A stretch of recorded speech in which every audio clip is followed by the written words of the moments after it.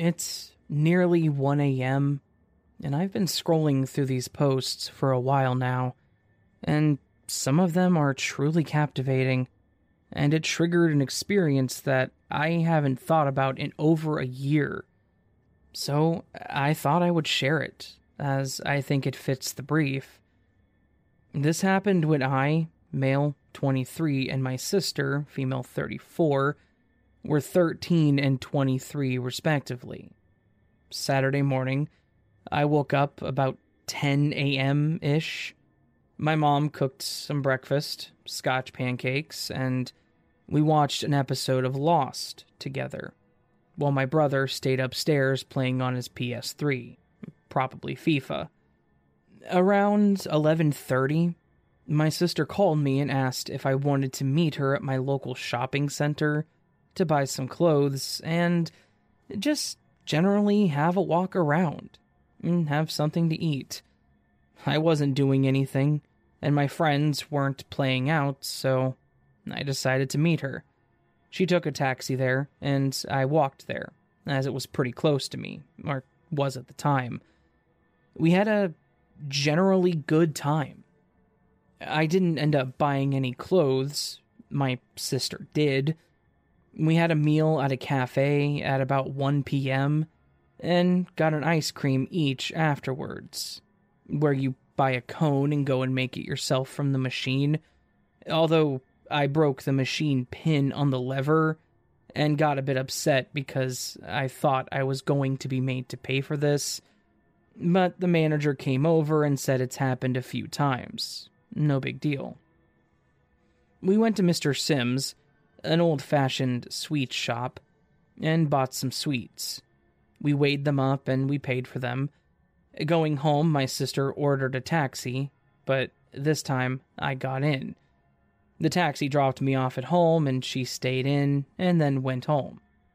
She was living with her friend at the time. It was generally a good day.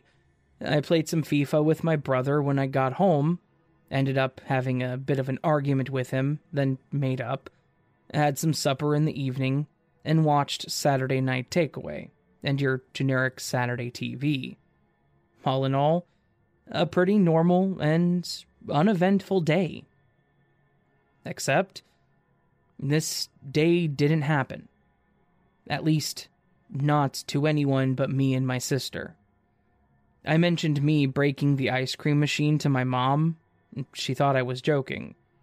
I explained that at the cafe today, when we had food, that I broke the pin on the lever. I'll never forget the way that she looked at me. She looked worried, but slightly questioning, waiting for me to say that I'm joking. She said that I had left the house once today and it was to go to the chip shop to bring back egg fried rice and curry for me and my brother and mom. And it took about 15 minutes. At no point did I leave for hours, and when I did leave, it was about 2 p.m. I remember calling my sister, panicking at this point and needing to prove that I did actually go to meet her. She answered, slightly sleepy at this point as it was about 11 p.m. before this conversation occurred, and I asked her what we did today, on loudspeaker. She went through the exact same story that I just told my mom, including the ice cream machine, what she bought, and including what sweets I got from Mr. Sims. At this point, I ran up to my room and brought the remaining sweets down to prove that I had bought these today and went to the shopping center. My mom, at this point, had tears in her eyes, hoping, I guess, that this was some prank me and my sister had conjured up. Me and my sister agreed to talk about it tomorrow, but she texted me afterwards, asking if Mom's alright. I said yeah, and if she's not, neither is my brother, because he's promising me that at the time I was out, he was playing FIFA with me in his room. Then, tomorrow comes. My sister calls me in a panic, claiming that her boss sent her home from work because she got called in yesterday instead. She said that Her boss said he called her yesterday morning and asked to cover someone's shift, and then she could have Sunday off, essentially just swapping a shift, which she agreed to. She said she didn't push him too much because she didn't want him to think that she was mental and lose her job. To this day, our mom, brother, and even my sister's now ex-roommate are wholeheartedly convinced that the day me and my sister spent together didn't happen. She no longer has contact with her old boss, but he paid her for the Saturday, despite not working Sunday. And me and my sister can recall tiny details to each other about the day that we had. Over the years, this has generally drifted back into the background, but sometimes it gets brought up now and again and has become something that's almost taboo to talk about in our family because of the issues it caused around the time. This turned out to be a lot longer than I expected, but I never had the opportunity to share this in a place where it actually seems to fit. Thoughts are welcome, and I'll reply to any comments before I fell asleep. The OP then added an edit. I fell asleep shortly after posting this. I really didn't think as many people would reach out as they did. So sorry I couldn't reply to comments sooner. Thank you so much to everyone who took the time to read this, and I'm really thankful for the insights. I did reply to one commenter saying that this hasn't happened since, but the mention of timelines got me thinking onto one specific instance that also happened in very similar circumstances, again with my sister. It was so short and seemingly insignificant in comparison to this one that I don't think about it often, but would definitely fit into the Glitch in the Matrix genre. So I might end up posting that one for you guys if anyone's interested. I would have to speak to my sister first to get an updated account, though. I don't want to end up misrepresenting her account, because it heavily relies on that, too. It's almost as if for a few seconds we both had a glimpse into the past. Nothing major, no major events, just a small glimpse into a world before the one we lived in. It was chilling. Maybe not so much as this one, but probably relevant to the sub. A really big thanks to everyone who took the time to read this, gave it traction, and even awarded it. Some replies to this have been extremely interesting and thought-provoking for me. Not to mention, I'm getting goosebumps from reliving this. It feels more intense for me because I've put it out there, and so many people have latched onto it as something that is truly interesting. And possibly something more than, well, a delusion. I don't know. No history of mental health in the family, so it doesn't seem likely. And we're both fairly balanced. Regardless, amazing insights, and I'll definitely be posting something similar I described in the edit that's become more relevant to me now, given the comments about possible timeline glitches. The OP added a second edit. Oh, and some people have asked about other experiences with my sister that have seemed weird or out of the ordinary. Just the one I described in my post edit that I'll post here soon when I go through some details with my sister for accurate accounts. Although me and my sister, when we were younger, and I mean like really young, when I was maybe 5 or 6 and she was 16, 17, when I couldn't sleep, I had massive sleep issues as a kid. Overactive imagination and weird places in my head. Me and my sister would agree to meet each other in Dream World, and we would plan a place to meet, and that would usually set me off to sleep. Although this just became a bit of a norm for us that no one else in the family got. It was different in a lot of ways to my original post in that we were aware that it was just Dream World, and our accounts would often differ. We would sometimes not remember most of the time, just one of us remembering the meeting. And the times we both remember, we would remember some things the same and sometimes slightly different. But we would always follow back to certain constants that happened, even if the details in between differed.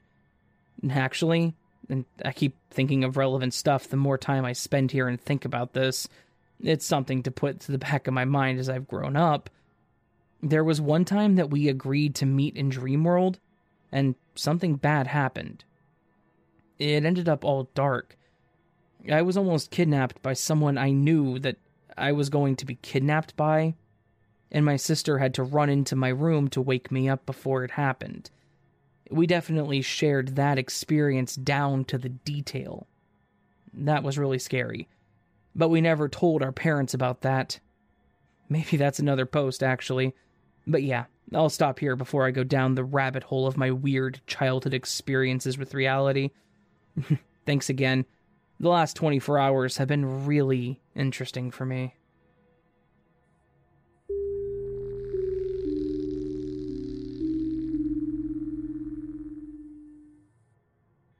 Has anyone else fast-forwarded in time while exercising? I gained 17 minutes on a 1-hour run mysteriously. For a TLDR, it's like I was zapped 17 minutes forward on a run, making a normally 1-hour run into a 1-hour and 17-minute run. And for the reasons I'll explain below, that's weird. I've been running for over 2 decades now. Because I've run so much, it may be the thing I know best in life. Right now. I know how long my runs usually are, how fast I run, all the details. Normally, I run for 1 hour on the beach. An ocean beach in San Francisco. That means a 30-minute run out and a 30-minute run back. Let's call those the 2 legs. And normally the difference between the legs is on the order of 1 to 2 minutes. Yesterday, I experienced something abnormally greater than that, which I still can't puzzle out. My run started very normally. I remember on my way out the door, looking at the stove clock, and thinking it's a little past 10, 10:04 or something. I cross the street, and there's kind of a big group of ravens on the ground. I plowed through the middle of them. I wasn't trying to be rude or to purposefully antagonize them. The path to the beach went through their group. Maybe one of them moved away from me, hopped a few feet away. I was a little disruptive, but not, at least I don't think, excessively so. It felt like one of them glared at me, but I didn't make much of it. So, I get to the beach very close to where I live. It's windy and cold, and this will become important later. I decided to go right this time instead of my usual left. I check my watch. It says something 21.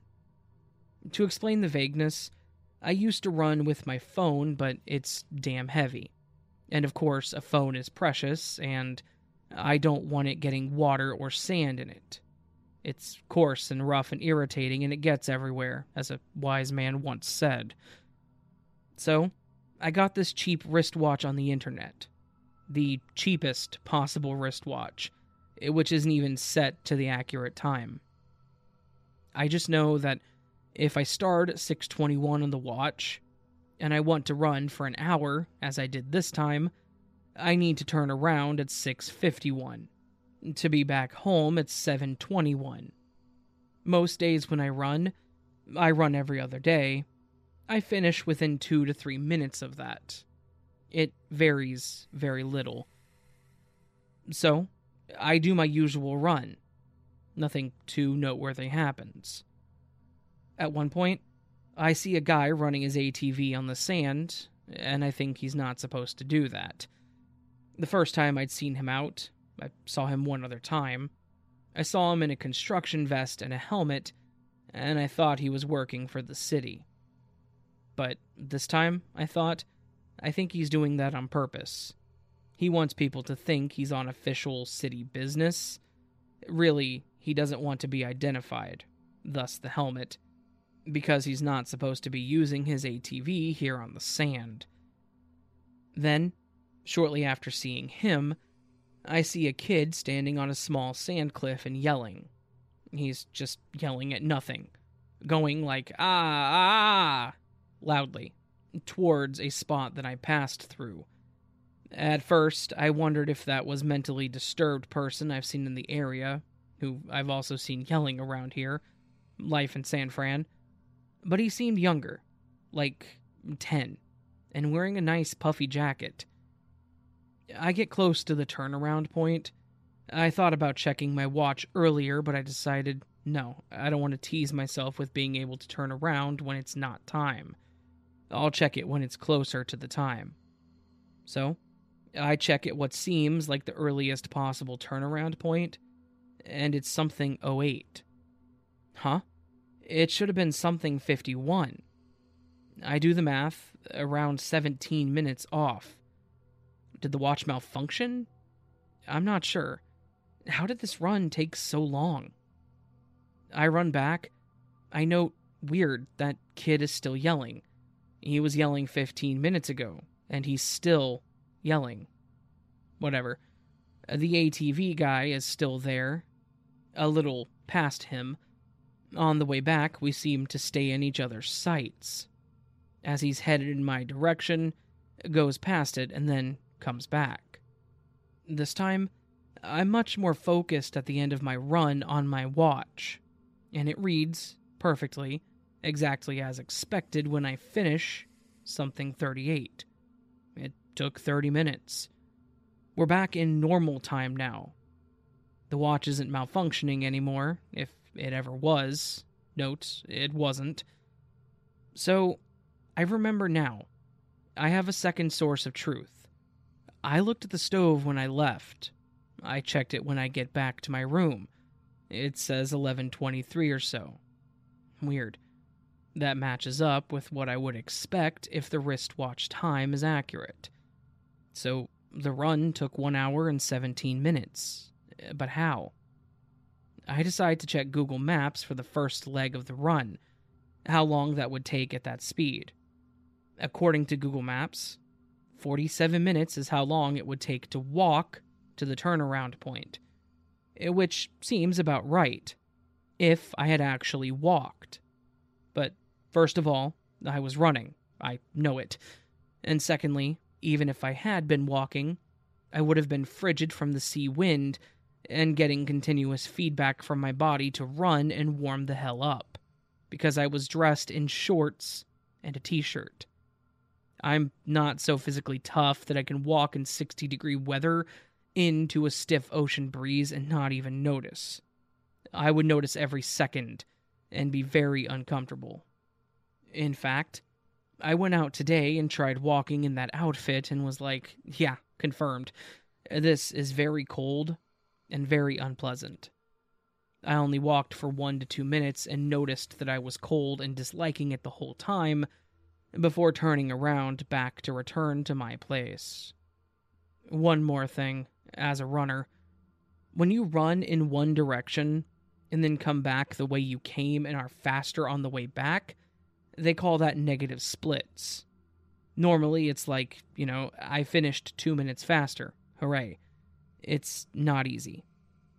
This time, in my negative splits, I finished almost 50% faster. Like 2 decades ago. I could occasionally, with maniacal focus, pull off a negative split, but never anything of this order. Even a measly 10% improvement would have been impressive. This blows that away. I'm decades older now, too. So, I don't get it. It's like from 1 second to the next, I was catapulted 17 minutes into the future. There was no perceptual tell from me. It was a totally normal run, totally normal experience, except I lost 17 minutes of it. I'll finish by mentioning a couple things that could or could not be relevant. There was a story of a runner disappearing in the Bay Area. Someone said it sounded like David Paulide's story, the missing 411 guy. I said no, it doesn't. It sounds like a normal runner falling off a trail. Nothing eerie about it. I commented on this and then went on my run. They were very close together.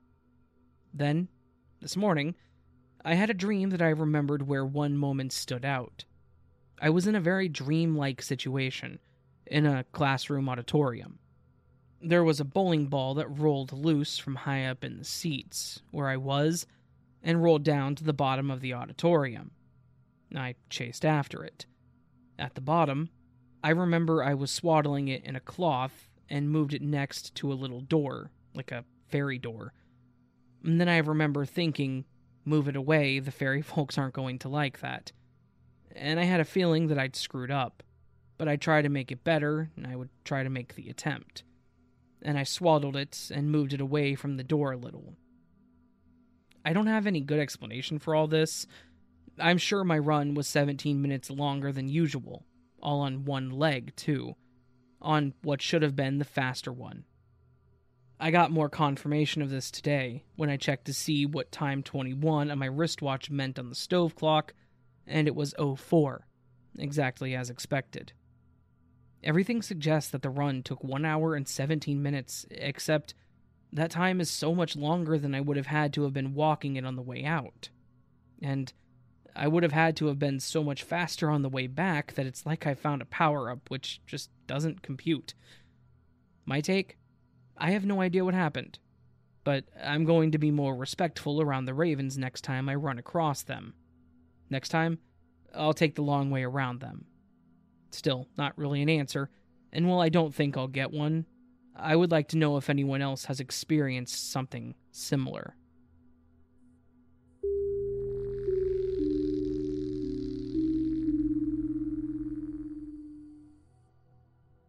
This is my first post on Reddit, so bear with me and please remove it if it doesn't fall into this.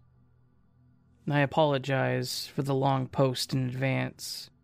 I'm desperate for help, or someone who's experienced something similar, and an explanation that I don't think I'll receive. I've had this little black cat. Her name is Sock, for 4 years. We have other cats too, but Sock has always seemed different than them. She doesn't socialize much with the other cats. She sleeps a lot and has a low tolerance when it comes to the other cats. She's terrified of anything, especially strangers, doorbells, and water bottles. I don't know why. Because they're indoor cats, we do allow them to go outside with supervision since a couple of them are too curious and will try to jump the fence or get away. Sock isn't like that. She's the complete opposite. She takes a while to warm up to the idea of getting close to the back door, even more time to step into the door frame, and longer to actually get outside. If she hears a dog bark, a neighbor, a car, or anything, she immediately darts back inside. She stays close to the door as well. When inside, she's usually hidden in my closet in her spot. Next to me, somewhere, my mom's closet in her spot, under the shower curtain, or my sister's room. On Saturday, 05/01/21, at 11 p.m., I was waiting on my relief at work, which doesn't always take this long, but this night I didn't leave work until 11:20-ish. My mom told me when I came home that Sock was playing on the cat tower, being her diva self, and trying to hit any cat that would climb on. Very normal behavior of hers, as she really can't stand the others for some reason. Sock didn't greet me when I got home, which was unusual, so I went looking for her. The only place I didn't check was my sister's room, because I thought she was asleep. I searched the entire house again, and still no luck. I texted my sister, who was actually awake, and asked if Sock was in there. She said she was around 11, so she was probably still in there. Neither of us checked under her bed, because if Sock is under there, then it means she wants to be left alone. We thought nothing too serious of it. Figured she'd be in my room by morning like normal. 6 a.m. rolls around and still no Sock. I did a complete check of the house again before going into my sister's room, and no sock whatsoever. I did another check before I left for work, and no luck. I figured she'd come out for breakfast. 10 a.m. rolls around, my mom texts me and asks if I had seen Sock. I told her no. And we all start getting panicky, and they tear the house apart searching for her. I call my supervisor and ask to leave work early. Luckily, I got to leave at 3 p.m., which was better than 11 p.m. like scheduled, and we searched the neighborhood for her.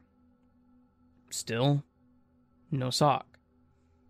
They checked the house thoroughly countless times, even with me on FaceTime, but I still wanted to search when I got home, too.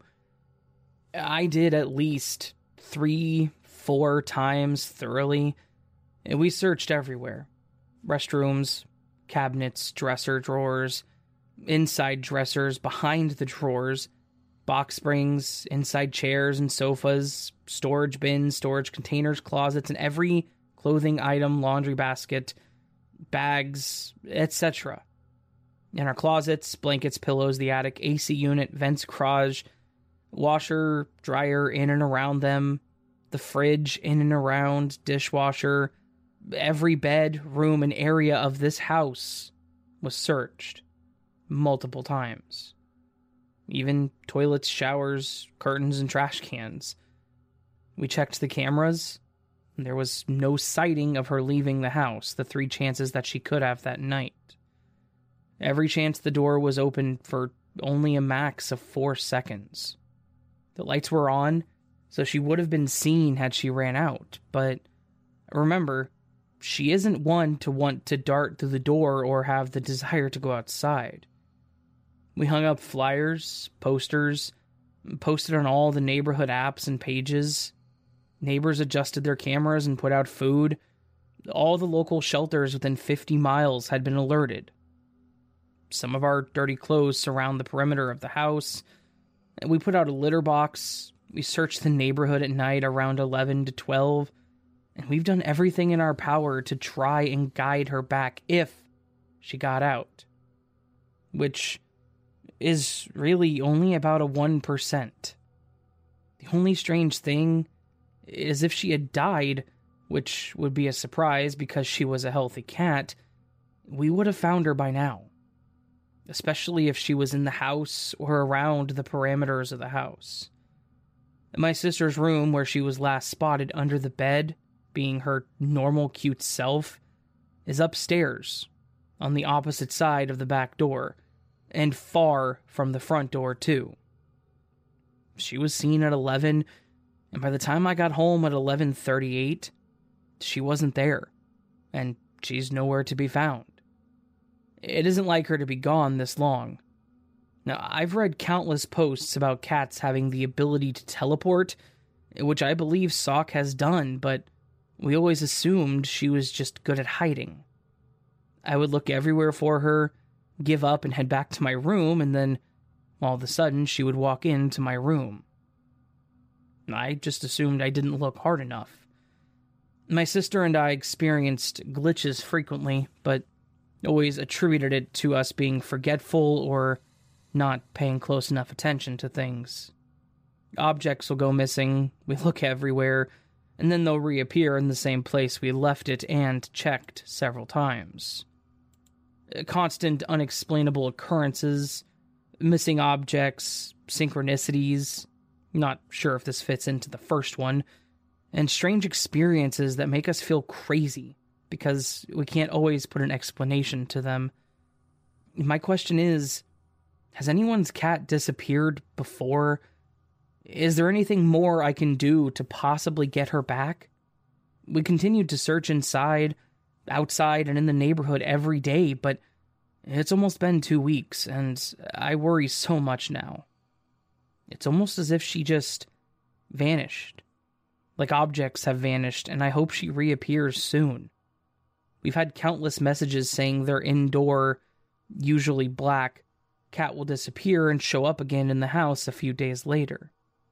They know it sounds crazy, but that's just what happens. Is this considered a glitch? And what am I supposed to do? I miss my baby girl so much.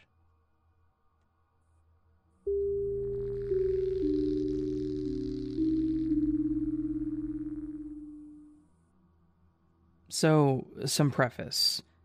I'm not sure if this is the appropriate sub, but I'm hoping that some feedback will answer the initial queries. I just saw the flowchart and thanks for having me. I went to the trouble of typing this up on PC for the sake of being as clear as possible in my recollection. Memory is tricky, as we know, and this only happened 3 years ago. But certain factors are unclear to me now. I only recently discovered Reddit and this sub, and I've only had one witness in the incident, and he has since passed away. He was a dear friend that died in the late 2020. He plays a fairly minimal role in the story in the first place, although not having him to corroborate my story does it a notable disservice. We'll call him JR. And this is all about that last look, a glance back at your living quarters before you leave for any amount of time, assuring yourself that your domicile is secure in your absence. As always, the devil is in the details.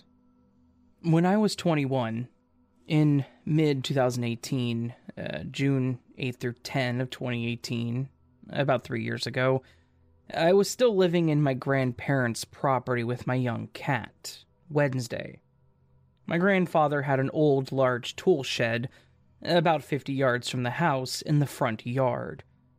It was converted into a small living space that was insulated, heated, ran with electricity, etc. It was affectionately referred to as the bunkhouse.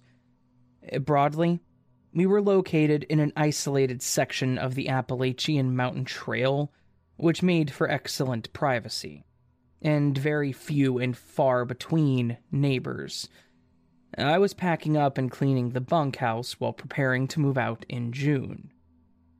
Before leaving for a long weekend, I looked back on the bunkhouse, which was in disarray.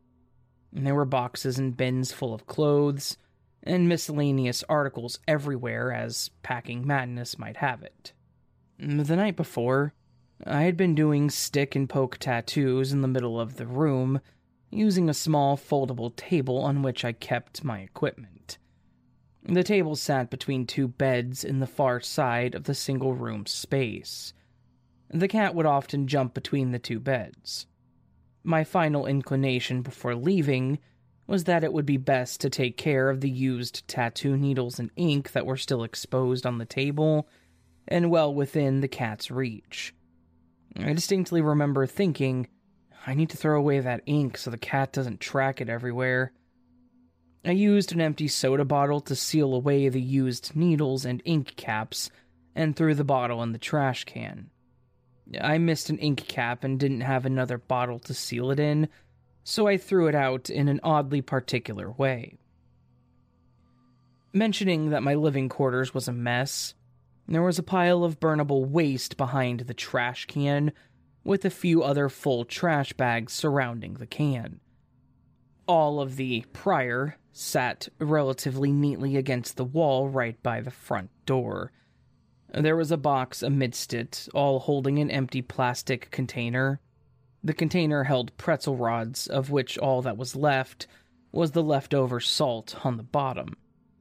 There was some other paper trashed, like ripped envelopes and receipts thrown inside. I removed the airtight plastic lid from the clear cylindrical container and let the ink cap drop low enough to the bottom of the container that it did not topple, though some ink did splash over into the container. The ink cap sat upright under the paper in the midst of leftover pretzel salt. The cap in the trash sealed off from open air and out of harm's way, or at least the cat's paws.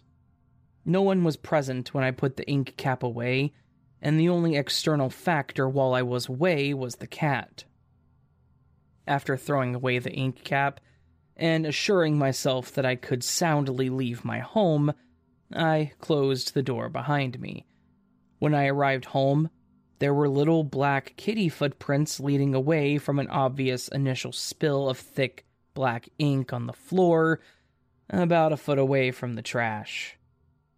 The small plastic cap, partially filled with tattoo ink, seemed to fall out of the bottom of a larger plastic container.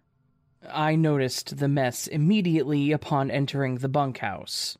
JR was right behind me, following suit, bumping into me after my halting in the doorway. He saw the carnage in my befuddlement. Everything is just as I left it. A sealed, empty pretzel container, no trash disturbed. The rest of the bunkhouse was untouched. The paw prints must have petered out after the ink dried up. I peeled off the lid of the container, dumped all the paper and salt out. There was salt on the bottom of the cap, and there was ink on the bottom of the container that held the pretzels. I started to cry. JR and I ran through it a few times. We decided it was either a stalker watching me and knowing I was concerned about the ink cap, or a paranormal entity. For a TLDR, an ink cap that was sealed away from open air and thrown away was somehow spilled on the floor, with no witnesses and no problem, eh? The only true culprit is the cat. Who else? Cats are a strange entity in this world. Otherwise, I guess I've been spied on and someone knew that I was especially concerned about the ink being displaced. Only recently have I discovered this glitch sub. Either way, no amount of scrubbing will ever remove the stains, and no matter how many times I replay the scenario, I cannot wrap my head around it. Any suggestions?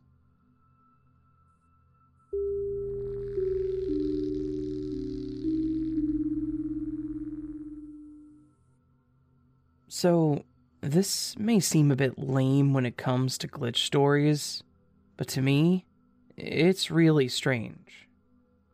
Some backstory that may or may not seem really all that relevant. I am 27 years old, and I work in computer networking systems. When I was in high school, I took all the computer classes that I could in order to get myself into a position that I would be comfortable working with computers and the such on a daily basis. I didn't really expect to go into network systems, but I found my niche and I'm comfortable in what I do now. I make decent money, and while my actual dream was to become a software developer, I'm fairly happy with my life as it is. So on that, I even took a year of intro to programming when I was in high school. It was basically a primer with the overall structure of programming, how to properly write code, and even some projects using Python. It was a super basic class, but I had a good time in it, and I learned a few things over the year that I had that class. Honestly, it was one of my favorite classes, mostly because the teacher was a super funny guy, and he was all about making the class and learning the concepts entertaining. I remember that we actually had a few projects. One where we had to write pseudocode to program a robot to do our homework. There was a group project where we actually had to do a full stack mock-up, and that's everything from front end to back end, by the way, so user interface to background code. I promise you that all of this is important. There's a reason that I'm mentioning it. Fast forward to this last year, in 2020. My brother landed a job as a back-end software developer. Basically, he writes the code that works on the actual back end of the system. He's a year younger than me, and he's always kind of followed in my footsteps, up to and including my interest in IT and coding. Unfortunately, my love for coding stopped after high school. It may have been one of my favorite classes, but I wasn't any good at it, and I tried my damnedest to get the hang of it. That said, he took to it super quick, so he learned the ins and outs of coding, and he was beyond proud to have landed this gig. So, all this out of the way, here's where the weirdness actually starts to kick in. When my brother told me that he got the software development job, I was ecstatic. I told him congrats. We exchanged some idle chit-chat. Then I made a quick joke about how he better be careful, or else I would ask him to get me a job with him. He laughed and responded with, "You never liked programming. You wouldn't want to do this job." I then reminded him that I took a programming class in high school because I wanted to be a software developer. And his humored laugh turned into a confused stare. He then tells me that I never took a programming class, and that if I had, he would remember it. I then told him that it was Mr. Smith's programming class and that I learned the basics, and that we also even learned some Python coding. He then tells me straight that Mr. Smith never taught a programming class, and that I never took a fundamentals of coding class. We bantered back and forth for a few minutes, and I bet him dinner that I would get my transcripts and prove to him that I did take this class.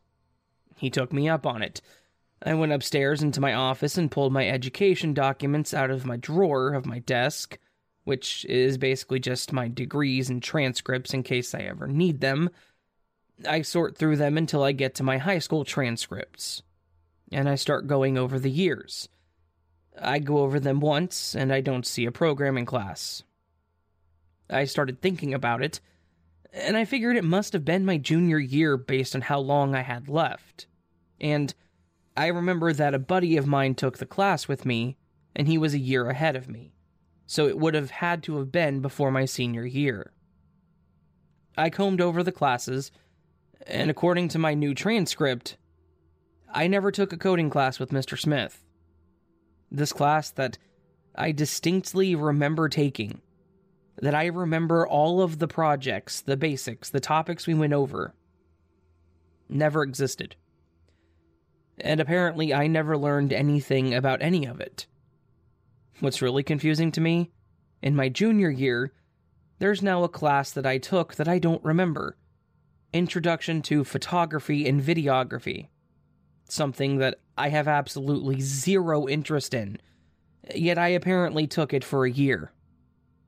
Even more interesting, this class was instructed, based on the documentation, by a David Smith. The Mr. Smith that I remember teaching the programming class. I somehow ended up in a timeline where my education changed, and I apparently never learned something that I very much remember learning. I know that one possibility is that my official transcript is incorrect, but I just don't think that's the case, honestly. These are official documents, and I've had them for 8 years. I feel like I would have noticed that there was an incorrect class on the document when I submitted them for my college application, or maybe when I graduated and got them. In the end, I guess I'm just crazy and remember stuff that I never learned, and unfortunately I'm still no good at it. Oh, and I had to buy my brother Chipotle, by the way. It was his choice.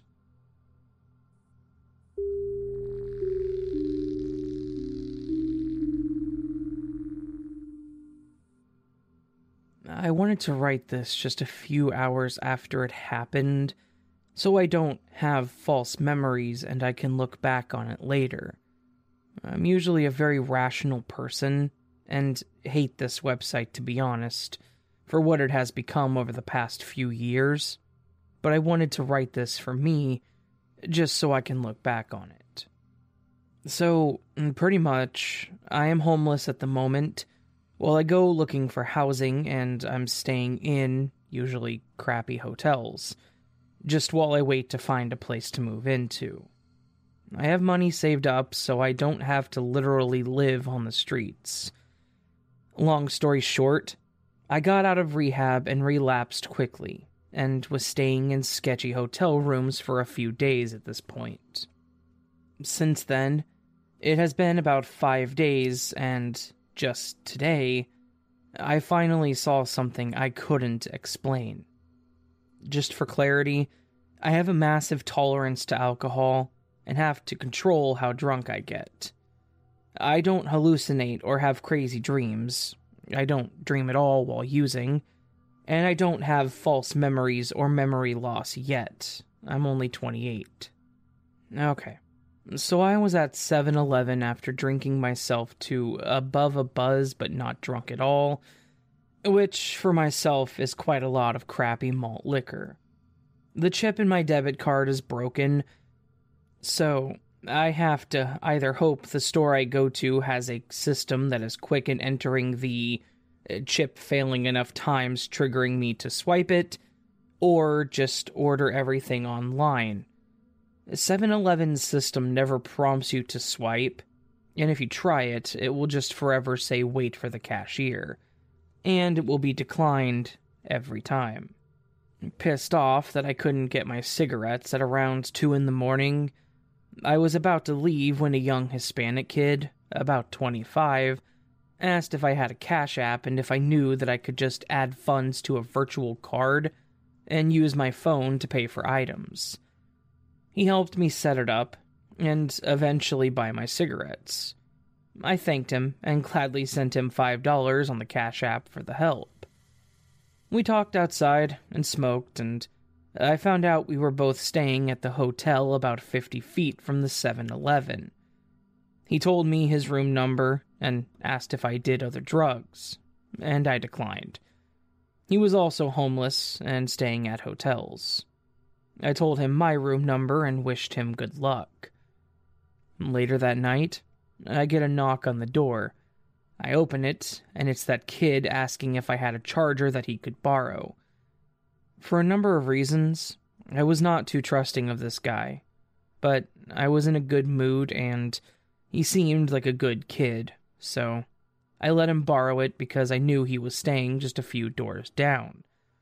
Or so he said. I woke up at around 8 a.m., and I realized that he never tried to give my charger back.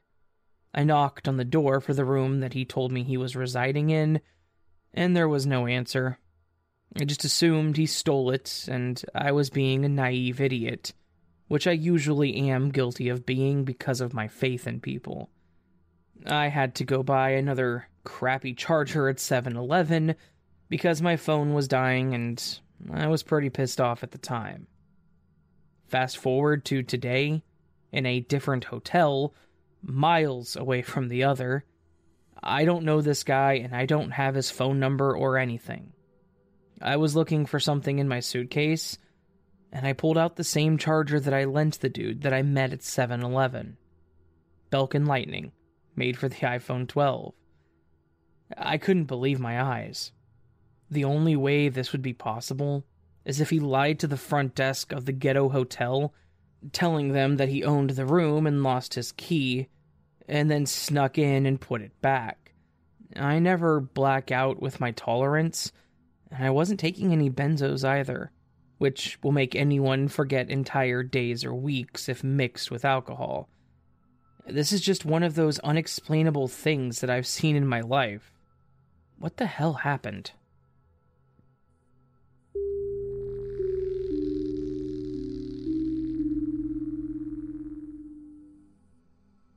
This happened a few days ago. I decided to wait to post about it until he got home, for my safety, and to make sure that I had the chance to talk to him first. I'm an only child and I live at home with my parents. My mom is currently in a different state for work, and has been for 10 weeks. On Friday, at around 5 a.m., my dad left to go to his friend's house in New Hampshire to golf, and he got back on Sunday afternoon. My dad and I share chores around the house while my mom is gone, and I'm extremely weird with touching wet food or just old food in general, so my dad always rinses the dishes and then runs the dishwasher, and all I have to do is put them away. Our dishwasher automatically opens when it's finished cleaning, and that's how I know when they're ready to be put away. He left for New Hampshire Friday morning before I woke up. I was upstairs doing homework and watching Netflix, basically all morning, until I went down to eat lunch before work. I made myself one of those microwave mac and cheese cup things, and went into the silverware drawer to get a fork, and noticed that there was barely any in there. We have big forks and little forks, and I prefer the big ones, but there were only little ones left. I looked in the dishwasher, which was closed, meaning it was empty, but I checked just in case it was closed by accident. There was nothing in there. I remember being super confused because the sink was empty, and so was the dishwasher. So, I had no clue where all the dishes and silverware were. I decided to just ask my dad later when he called to check in on me, as he always does when he is away, and just grabbed one of the forks from the drawer and ate my mac and cheese. After I got home from work, I made myself some pasta for dinner. Don't flame me for only eating pasta all day. I'm lazy, okay? When I finished, I walked over to the drawer and got annoyed when I remembered that there was only little forks in there. I turned around to grab my phone to call my dad and ask him where everything was, since he hadn't called me yet. And when I did, the dishwasher caught my eye. It was open. I looked inside and it was full of clean dishes. There were all my big forks, and all the dishes I had used recently. Everything.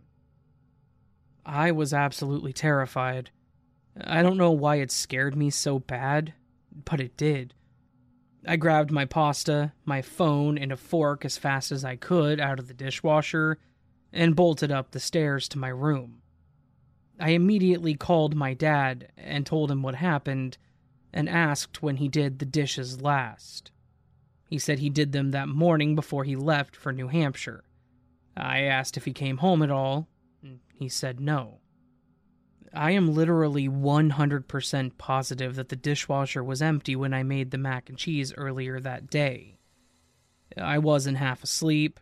I wasn't under the influence. I wasn't imagining it, nothing. As I said before, I'm an only child.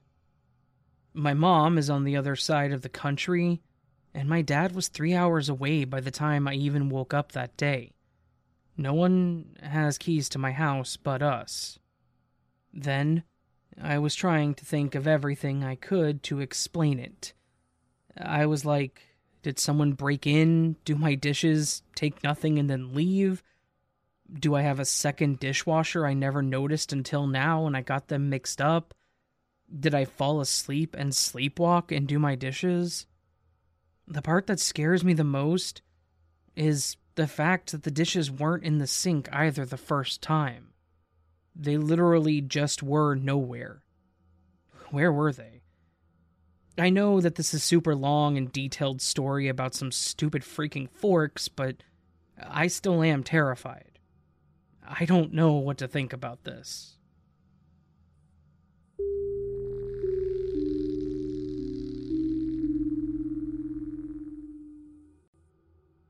Hi all. A first post on mobile, etc. I've been seeing many stories on here about objects disappearing, and I have another one. It was very recent. A few nights ago, at bedtime, my 45 female, 3 kids and I came up to get them ready for bed.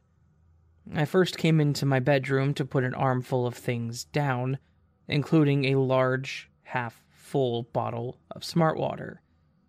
I always bring up a bottle of water to drink during the evening, and always bring it into my nightstand and set it on this tile coaster that is on my nightstand. I didn't leave the room, but continued to sort things around the room for a few minutes, and I remember looking at my nightstand at one point to see if I had put my phone down, and I saw the water bottle on the coaster. My son, 10, came into the room and hopped up on the bed to chat. He was lounging there as we chatted about what was going on the next day at school for him. I had to leave the room and he came with me to check on my youngest daughter. Then he followed me back in and hopped back on and was now lying with his head up on the pillows. We continued talking, and at one point, when I said that he should start getting ready for bed, he said, "What time is it?" We both looked at the time on my digital clock on my nightstand. Now, in hindsight, I recall that when we looked at the clock, the nightstand looked open and clear. The clock was visible, as in, no water bottle blocking it, and the coaster is right in front of it. As we continued to chat for another 30 seconds, my mind was also processing the thought that I then spoke it out loud. I said, "Hey, where's my water bottle?" I started to look around for it, and my son is a helpful kid, so he started looking for it too. We checked the other dresser tops, the floor in front of my nightstand, my bedroom counter. Nope. So I said maybe I took it with me to drink when I checked on my daughter. We then checked all surfaces in the 3 other bedrooms, including my oldest's, whose room I hadn't been to yet. It was just gone. I can be absent-minded, but I really didn't understand what happened. I was sure that I didn't move it. A minute later, I said, "I'm gonna go check my bedroom again." Lo and behold, I walk in, and the water bottle is sitting on the coaster in front of my clock once again. For such a small thing, this was really unsettling. I called my son in and said, "Look, I came in and my water bottle's here." He came in and was surprised and confused like me. And we talked about how could it be there, etc. He even noted that when he was lying on the bed, he could see the clock clearly when he checked the time, which verified to him that it wasn't there, because he said that he would have had to have looked around it. And I had put pink-colored flavoring into it, you know, the individual packets of strawberry lemonade mix type, so it's pretty noticeable to see. Not just transparent water that would simply bend the clock numbers behind it. So we really couldn't explain it. Against my own knowledge of what I knew to be true, I even asked him if he moved it as a joke. He denied it wholeheartedly, and I knew this was true because he had been right with me as I left the room and searched everywhere else. There was no way he could have ran in front of me and then back to my room to replace it without me seeing. It's just one little hallway. Also, my son is a sensitive kid who does not like pranks played on him, and he doesn't pull them on others for that very reason. So, that's the story. I still don't understand what happened, and although it's a small thing, it is really bugging me. I've read about this on here more and more, and it's just the weirdest thing. But thanks for listening.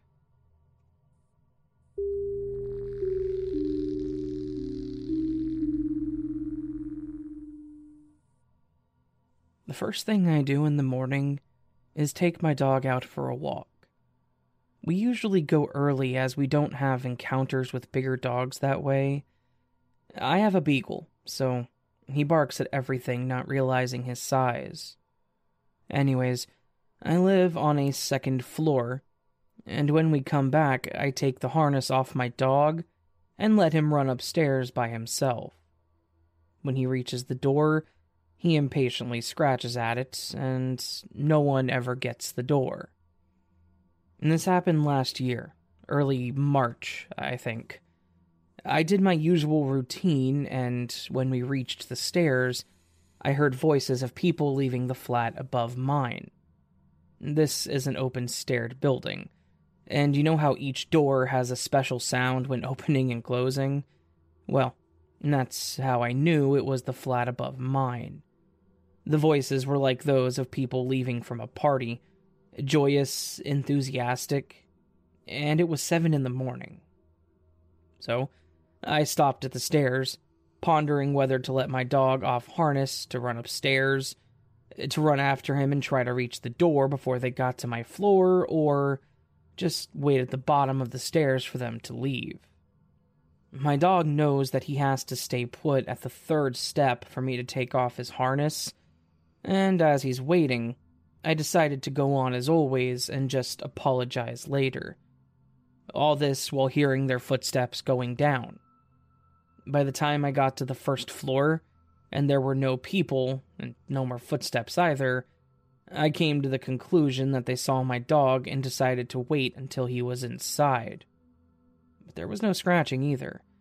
So, I hurried, and to my surprise, when I reached the last stairwell and had a clear view of my door, there was no dog.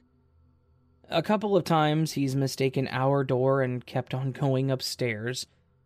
I thought this was what happened, but there were no people standing there waiting to go down. I panicked for a second because, from my point of view, the door looked completely shut. Only when I stood right in front of it, I saw it was open at a 45-degree angle. But how could the angle affect my perspective so bad? I remember touching the glass and, honest to God, believing the dog had gone through. I was so freaked out, but I still thought that there was an explanation. My mother was sleeping in the living room at the time because she had a bad fall and injured her knee. It was still early days, so she couldn't move without crutches, which I used to hand her after I came back from the walk. Even so, I asked her if she had opened the door for the dog, who was standing in the middle of the living room, wildly wagging his tail at me. He usually goes about sniffing around when we come back. She didn't hear me well, so I walked to her spot and asked her again. She gave me this confused look and said that when she didn't hear the dog scratching at the door, she thought I was right behind him and said something like, "That was fast." But when I didn't reply, she thought something bad happened on the walk and that I was mad. I explained the whole situation, and she said I probably didn't close the door all the way, but I have this obsession with double-checking everything is closed or turned off correctly, so I knew for a fact the door was completely closed. The door has a handle on it, and every time I go out, I lean all my weight towards the steps holding the handle to make sure it's properly closed, and my dog always waits to hear this sound to take off running downstairs. It's a pretty loud sound, too. Also, the door needs a big push to open or close because it has this thing at the bottom that gets stuck. My mom brushed it off almost immediately, but it's something I keep thinking of because I still don't get it. The vanishing voices and the footsteps, my dog not being there, the door looking shut only to be open a second later. I have no idea what happened that day.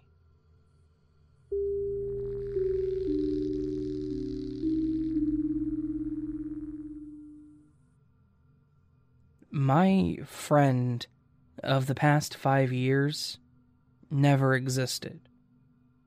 So, this is going to sound crazy, but here it goes. Around 5 years ago, I moved to a new school during my senior year of high school. I didn't necessarily have trouble making friends as I joined the football team, and they were very welcoming of me. I enrolled in this sort of advanced PE class that was for the athletes in the school. That is when I met a dude named Tyler, who was a grade younger than me and was also on the football team. We instantly got along, and he became probably my best friend at the school. We would hang out outside of school, but for some reason, he never wanted to come over to my house, and never wanted me to come over to his house. I didn't think too much of it. Anyway, I graduated that year, and we haven't really talked much since. We would occasionally text about NFL, but nothing more than that. I had a dream last night about the guy, and when I woke up, I figured I would text him and see how he was doing.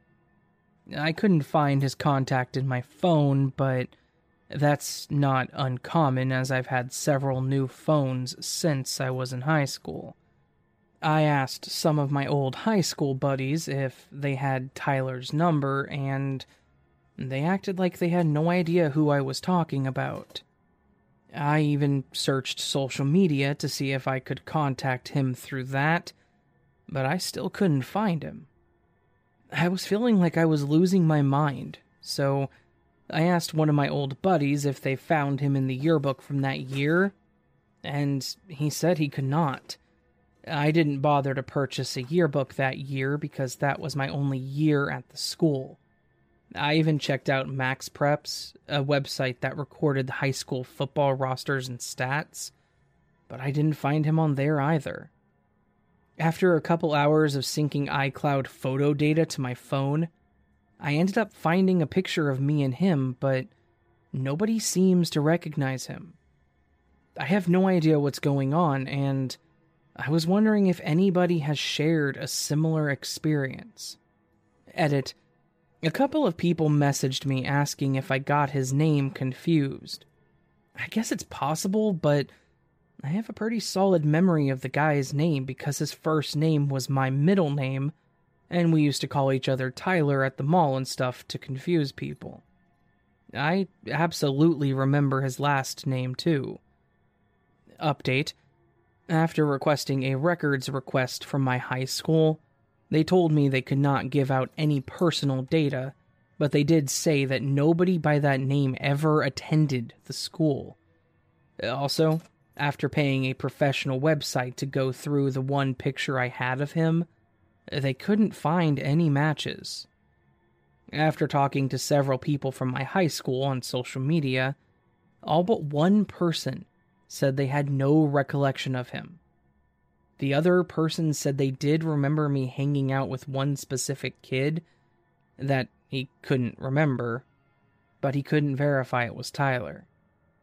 This whole experience has been pretty mind-blowing. I really do appreciate everyone's comments and messages. The most plausible explanation here is that he was possibly in witness protection, but wouldn't more people remember him? Especially being on the football team at a rather large public high school. Speaking of which, I've combed through the pictures and rosters from several websites of our team, and there's no trace of him. Sometimes, there are things in life that are genuinely unexplainable. However, sometimes you just have to accept these conditions, which I'm slowly learning to do. But thank you all for helping me on this bizarre mental journey.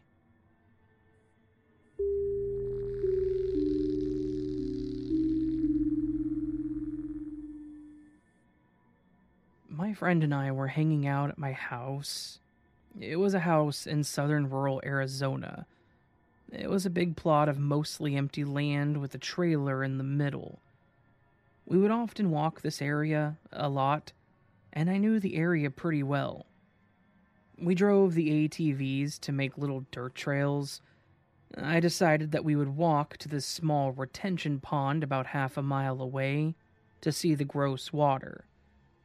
The time was about 10 to 12 p.m. in September, so the sun was in the center of the sky.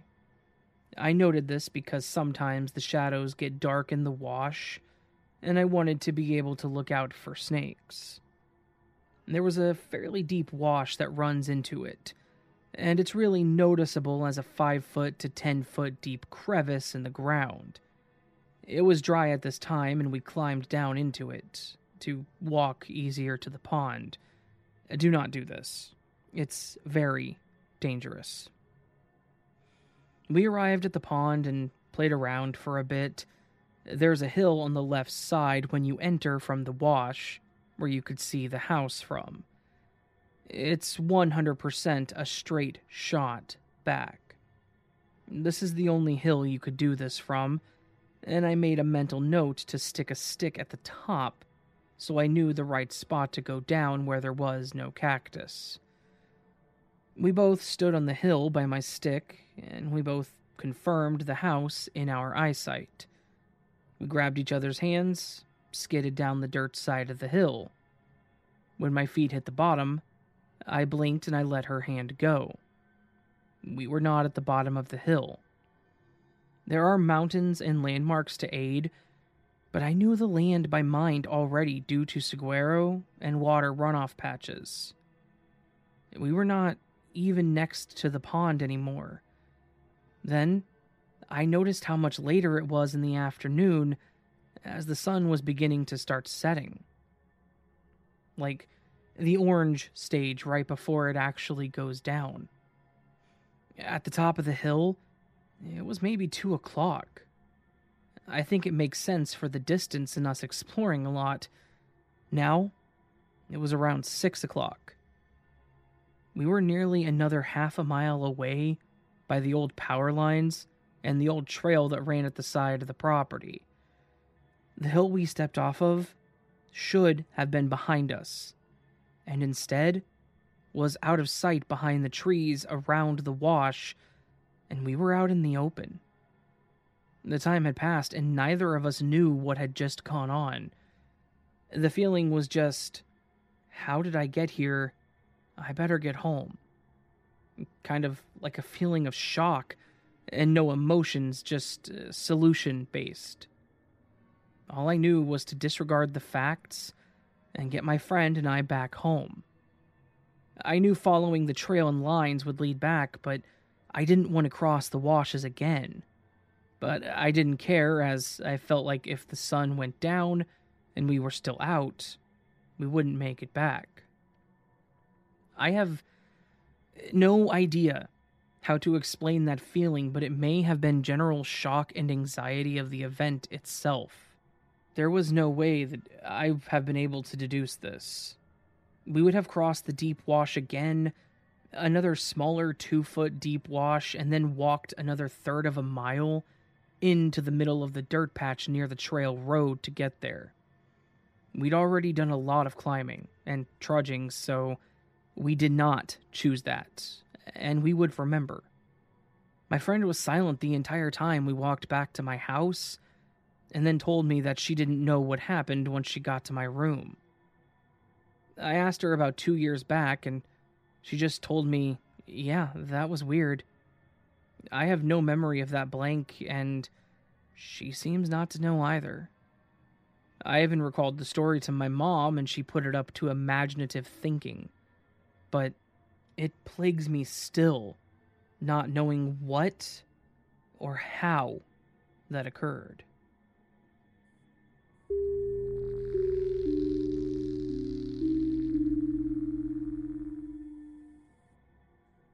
So, we still have no explanation for this one, and it seems like a small lapse in perception, but I don't know. My girlfriend and I spent most of our time sat in bed playing games. I usually use a controller to play my PC games if I'm not using my Switch. She's usually on the 3DS or Vita. Naturally, she plays Animal Crossing a lot, so she was changing the game over from whatever was in the 3DS. Now, I want to make a point. We keep any games we have very organized, always in the correct case, stacked on the drawers beside the bed. We only pick up these boxes to take out the carts and then put them back immediately. The carts almost never leave our hands, so there's virtually zero chance of a loose cart ever ending up somewhere other than the device it's for or its box.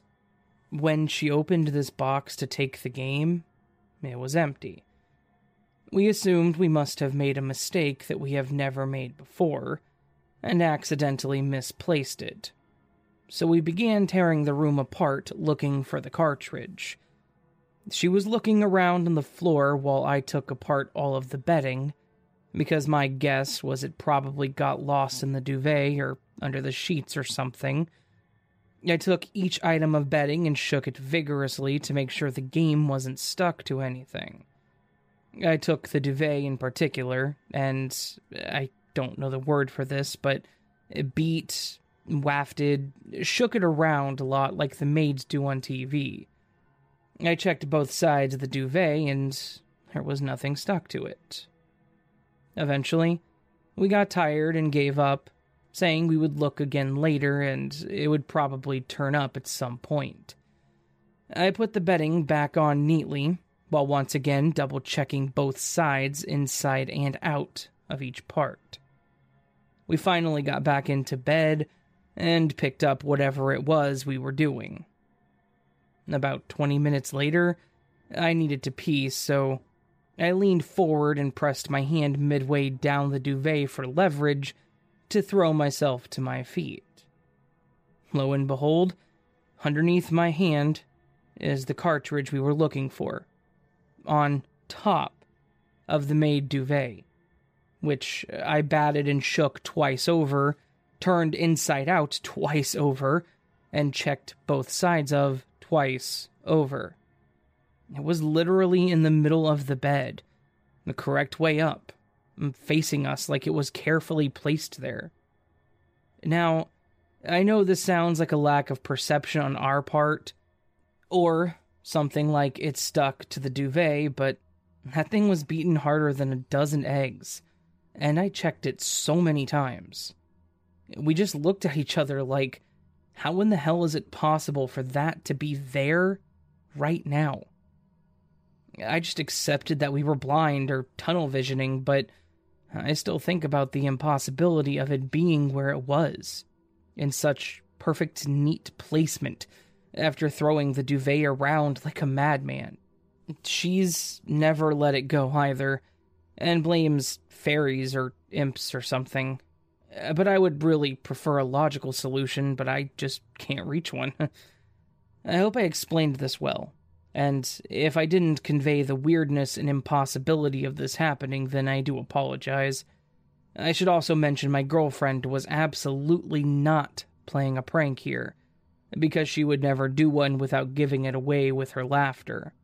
And she absolutely wouldn't lie about it 1 year later. She's honest to a fault.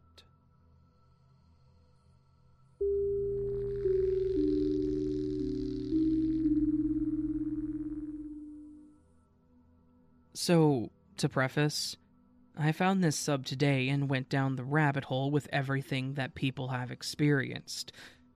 I kept thinking, man, what's the closest experience I've had to something like that? Well, it may not fit this sub perfectly, but there's one thing I realized I've always been ominously at a loss for an explanation. A few years ago, when I was in college, I went home to visit my family for a holiday, whichever one it was. Nothing was out of the ordinary. I lived about 2 hours from my hometown, so I visited rather frequently. I never liked going back home to visit because my parents went to bed around 8:30 p.m., and the house was an open design with wood floors. So, the acoustics in the house made every step sound like I was hammering a bass drum. Not to mention, they never closed their door when they went to sleep, and I had to walk past their room if I wanted to go to any other part of the house. My room was at the end of a 20-foot hallway, and my parents' room was the next to the entrance of that hallway. Well, that night when I was visiting, I went to grab a beer around 2 a.m. from the fridge in the garage. I tiptoed with my socks on, as ridiculous as it is to keep the house silent, and grabbed a couple of bottles so I wouldn't have to do it again soon. On my way back to my room, I took a left to walk down the hallway, my back facing the open door of my parents' room, and I heard a sound that quite literally sent shivers down my spine. As I turned to take a left down the hallway, I hear the most distinct and terribly loud boo, as if a grown man shouted at the top of his lungs, about 5 feet above and behind me. I know how ridiculous that sounds, but it was clear as day. And immediately both of our family dogs in my parents' room start barking and ran towards where I was. I'm so grateful for them barking. I would be convinced I lost my mind if it wasn't for that. My stepfather has a nickname for me, Boo Boo, because that's what my little sister called me when she was too young to actually pronounce my name. It was nearly pitch black in the house. No lights were on, and I got around just from my years of experience living in the house. The second I hear the boo, I turn around and face my parents' open door. I thought it was my stepfather yelling at me for being up so late, and it was too dark to see if he was standing at the threshold of the door. I just assumed he was. Without hesitation, I run into my parents' room, honestly hoping it was him that said something. I wake them up in a panic, saying, "Did you say something? You said something to me, right?" In a sleepy, delirious state, they say, "What the hell are you talking about?" I ask them if they heard that loud boo or boom, it kind of sounded like both, and they look at me like I'm on drugs. To this day, I'm sure that's what they think. But the strangest part is that neither of them heard the dogs lose their minds, which bothers me because saying my mom is a light sleeper is an understatement. After waking my parents and begging them to tell me they said something to me, I go to my room and called my best friend. I can still remember to this day the way the hairs on the back of my neck stood up while describing to him what happened. After ending the call, I still felt the hairs on the top of my forearms stand straight up for at least an hour. It'll always bother me that I will never know what the hell that was.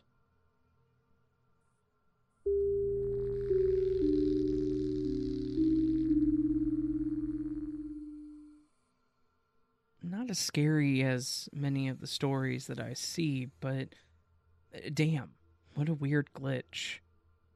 My wife had a leave-in conditioner that we mix up to help with hair strength and growth. It works pretty damn good, but that's not the point. My wife, wanting to make this stuff, ordered the ingredients and a few bottles to apply it with. However, being cheap, the bottles were behind the rest of it. Being vapors, I grabbed an old 120 milliliter bottle to mix it up with.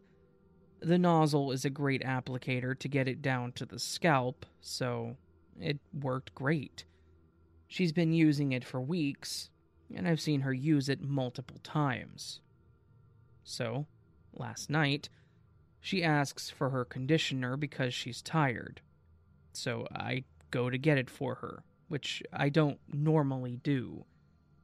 I come back with the aforementioned repurposed vape bottle, and she looks at me like I'm insane. She asks me what the hell I think I'm doing giving her vape juice. This is what you've been using. We mixed this up the first day you got your ingredients. It seems awful full, though, since the last time I thought it was about 3/4 empty. I've never seen that before in my life. What the hell is going on? She says, with wide eyes. I told her how it happened. How I put it in the fridge the first time because I didn't realize it was shelf-stable. How she likes the little nozzle because it really dug into her scalp. Nope, never happened. She goes and pulls another bottle from the closet, the one that we ordered, and it's about half empty since she's been using it. So, one of us is from another dimension, or they just merged together, because both bottles exist and are filled with the same stuff. Just for fun, she used my bottle, and it worked great. But she still insists that it never happened. It's a weird thing to glitch, though. I guess the devs weren't really paying attention. The OP then added an edit, which isn't really relevant to the glitch, but it is what they use for their conditioner, and some people might find it helpful, so I'm going to include it. Everyone keeps asking, so I'll mention what I know. A little castor oil, mycanazole cream, highest strength, a little generic Neosporin, and about half of whatever leave-in that doesn't leave you too oily, because there's already some oil now. For a little bonus, you can throw a little talfonate cream in, but I don't have any actual evidence it helps, just seems like a good idea. Castor helps the strength, even though there's barely any. Myconazole seems to be a crapshoot. Some people swear by it, but some don't respond. There's not a ton of research on it, but there's enough to know it doesn't work for everybody. Works great for her. Neosporin has a secondary effect of speeding healing and growth, and from what I understand, keeping it relatively bacteria-free makes it easier for hair to grow and roots to heal. Because of the lack of bacteria, you definitely want the myconazole so you don't leave it open for a fungal infection. The leave-in conditioner part's pretty obvious.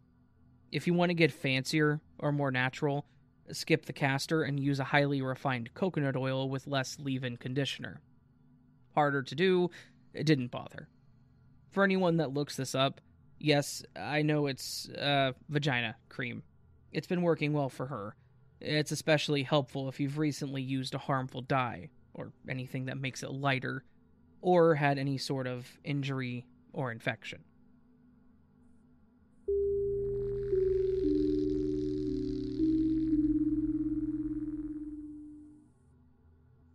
When it comes to glitches in the Matrix, a lot of people tell stories about losing time, remembering people that didn't exist, and other significant events. But sometimes, even the smallest things can be really, really freaky.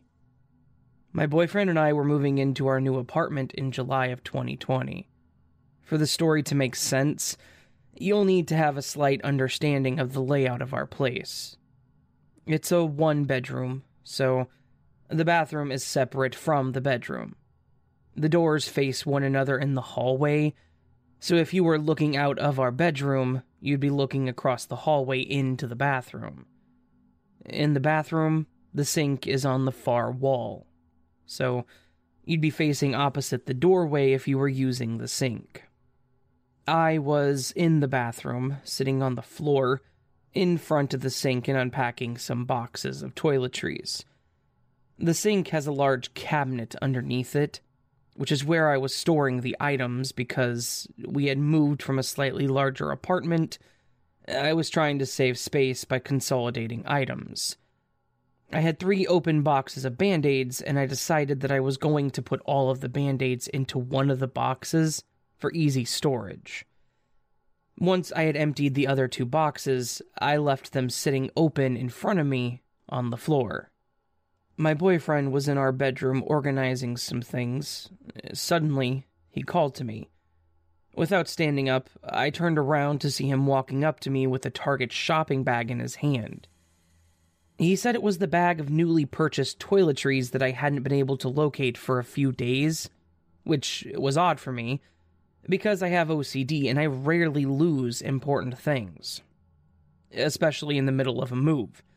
I need to know where my belongings are. And this was also strange because he said he found it sitting smack in the middle of our bedroom doorway. Now, don't you think I would have noticed if that was the case? Keep in mind, I didn't move from my place on the floor this entire time. The 2 empty Band-Aid boxes were sitting on the floor, open, behind me, just as they had been. As my boyfriend walked up to me, he had his arm outstretched to hand me the bag. The following happened while we could both see each other fully. There was no way either of us could have moved anything without the other person noticing. My hand and his hands were completely in sight. We're also not the kind of people to prank each other and let it go on forever. Without taking the bag from him, I reached inside it while he was still holding it to see what it contained, because I was skeptical that this was the same bag that I had lost. We both watched as I pulled out 2 unopened boxes of Band-Aids. I didn't buy Band-Aids, I said, confused. I got a strange feeling, so I opened the boxes, and I found they were completely empty. I turned around to see the boxes that had been sitting behind me, and they were gone. My brain took a moment to register what had just happened, and as soon as it did, I started crying involuntarily. My boyfriend was immediately confused, and as soon as I explained it to him, he was freaked out too. He agreed that neither of us had manipulated the contents of the bag until I had reached inside, while we were both watching. So, did my Band-Aid boxes teleport?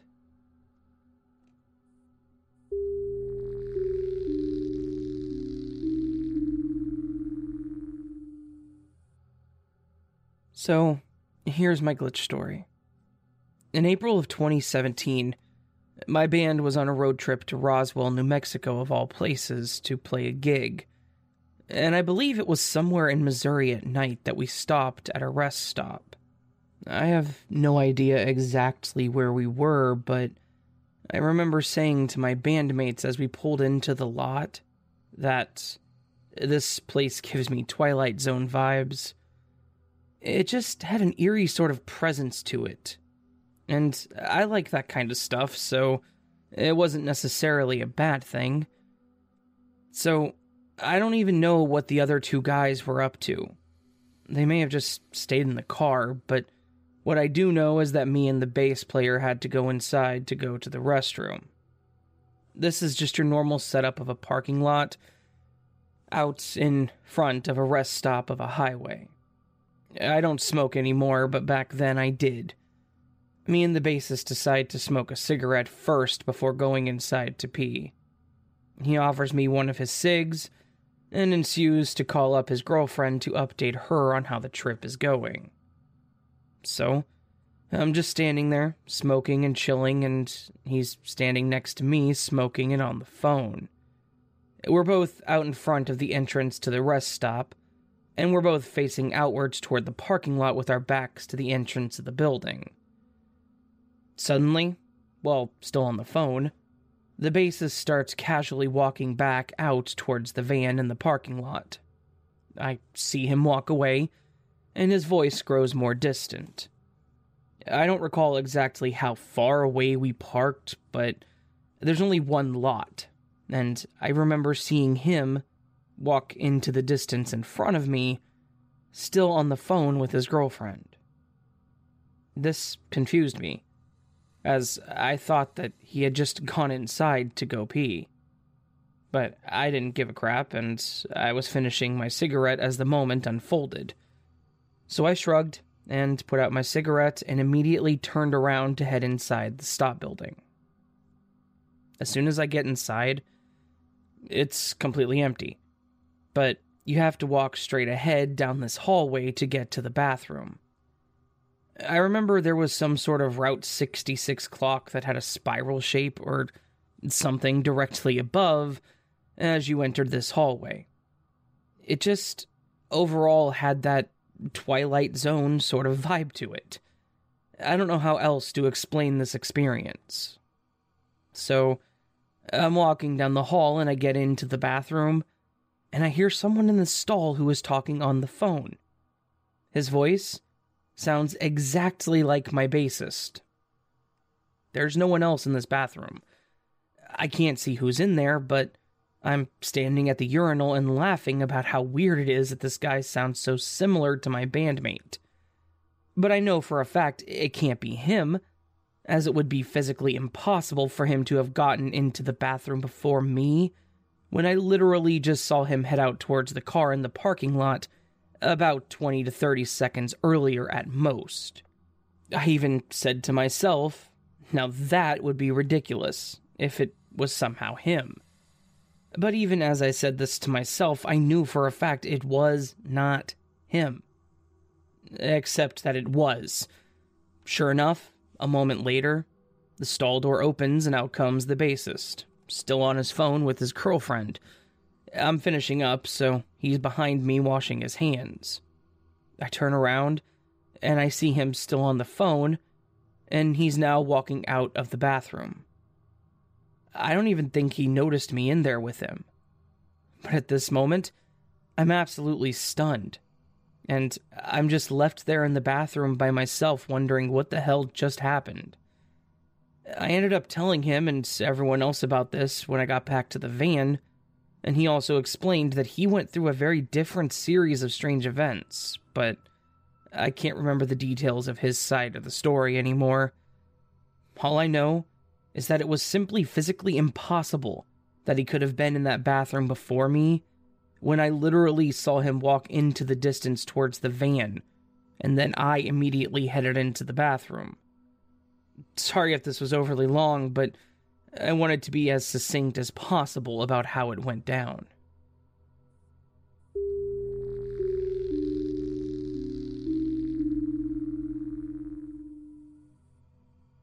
I'll preface this, as many here have, by clarifying that I am by no means a spiritual person. And having said that, I have no way to describe what happened to us. Back in 2019, my girlfriend experienced a memory of a situation that had not happened yet. We were both in my bedroom, in my house, and she was on the sofa trying to recall about a funny remark I had made to her. She says that she was reading something funny to me a few days prior, to which I replied with a funny remark, and she was telling me this because she couldn't quite make out what I had said. I was confused because I had no recollection of that conversation. We dwelled on it for quite some time, while she tried to remind me that I was by the bathroom door while she was laying down on the bed. But I had nothing. She eventually shrugged it off and forgot about it. Fast forward a couple of days after, I had just showered and I was drying myself off by the bathroom door frame, which is inside my bedroom. She's laying on my bed, reading something funny on her cell phone right in front of me. She starts reading it back to me with an excited look. As she is reading it, her excitement seems to fade away. I take my cue, and I start to make a funny remark about that story, but I stop halfway. I ask her what's wrong. She's pale, wide-eyed, looking at the phone, when it suddenly clicks. She looks back to me, jumps out of the bed, and finishes the sentence that I had just started. She knew exactly what I was going to say. It was exactly the memory that she had had 2 days prior. We spent a few good hours after the incident freaking out, trying to wrap our heads around what had just happened. No possible explanation, no déjà vu. She literally described that event days before it had happened. I remember her mentioning specific sections of that story the day before. It wasn't a coincidence. A text that she read again by mistake, nor could it be me unconsciously playing a prank on her. It was really a memory of the future. Update. She came over last night, and I had her tell me the story again. She confirmed some things. The text she read was from a tattoo on a photo, on Instagram or Facebook, most likely. She distinctly remembered bits of the text on the moment of the memory, as well as a certain movement I did, followed by something I said. However, at the moment she actually read the text back to me, she definitely had never seen the tattoo before. And then, as soon as she read it, she felt a weird sensation, as if the memory was rebuilding itself. When she looked at me, she said it felt like her memory and her sight sort of converged into a single moment. And that's when I asked her if she was okay. Then she got out of bed. She repeated what I had just said before asking, and completed it with a punchline. But the remark had no impact at all. She said she had never felt so afraid before, because the feeling was too strange to describe. I'm obviously very skeptical myself, so I confronted her about it, asking if it was possible that she just saw the same image twice. If it could have been a coincidence, or if she actually just had a very strong déjà vu at the moment, and the memory wasn't actually related. She denied all of it. She said she was sure of the text when it first came to her mind, and she knew exactly what I was going to do and say. Her family has a history of dealing with supernatural stuff, and she has quite some memories about talking to angels with her aunts when she was young. She's also gotten told once, totally out of the blue, by a friend's mother that she had mediunic powers. The friend's mother was a medium as well, and not sure if that's the proper wording. We might, after all, just be in a Jeremy Baramy.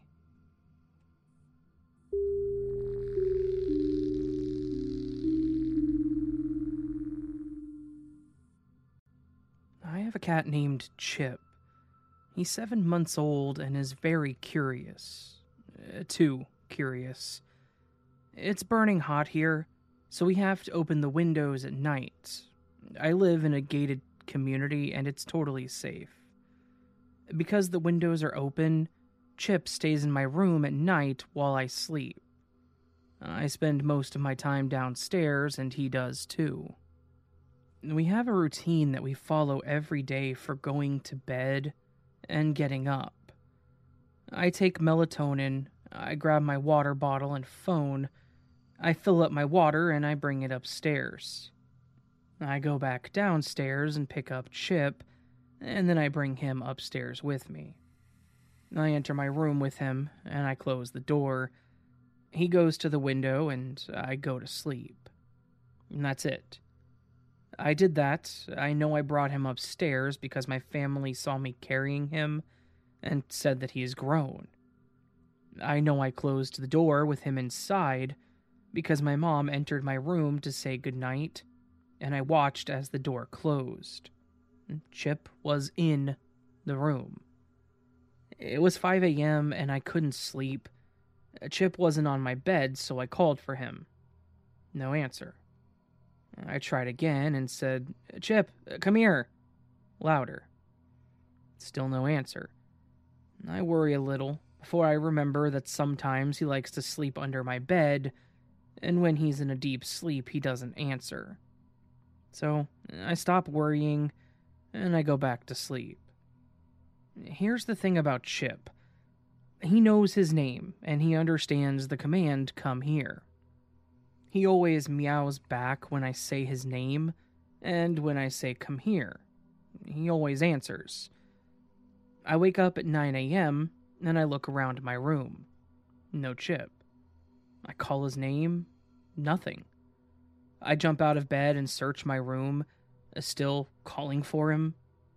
He's not in my closed closet, not behind my nightstand, not under my bed.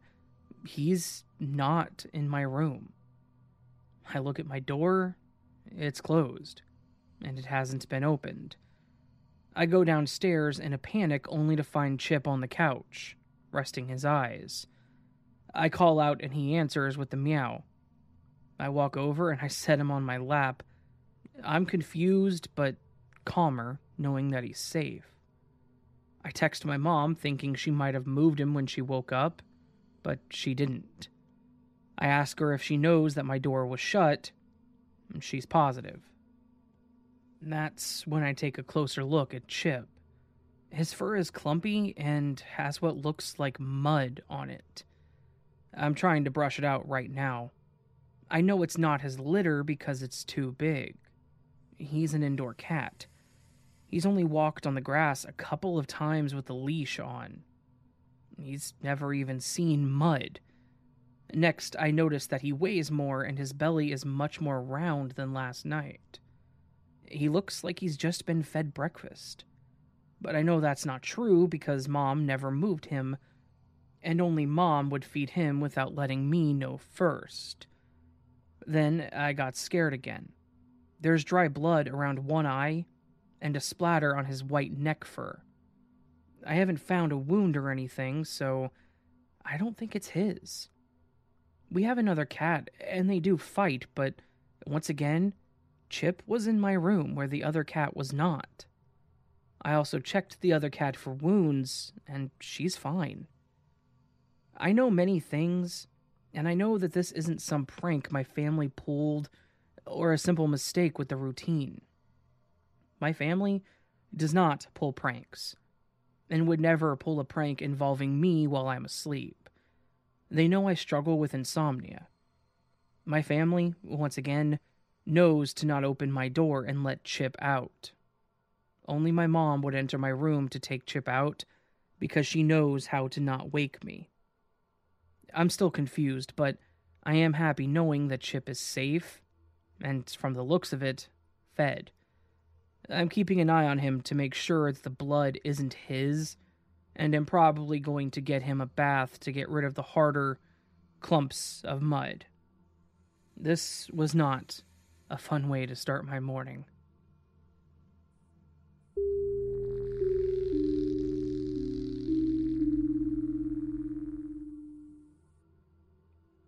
I was reminded of this by another post, and someone suggested I make it its own post, so I have done that with a bit more detail.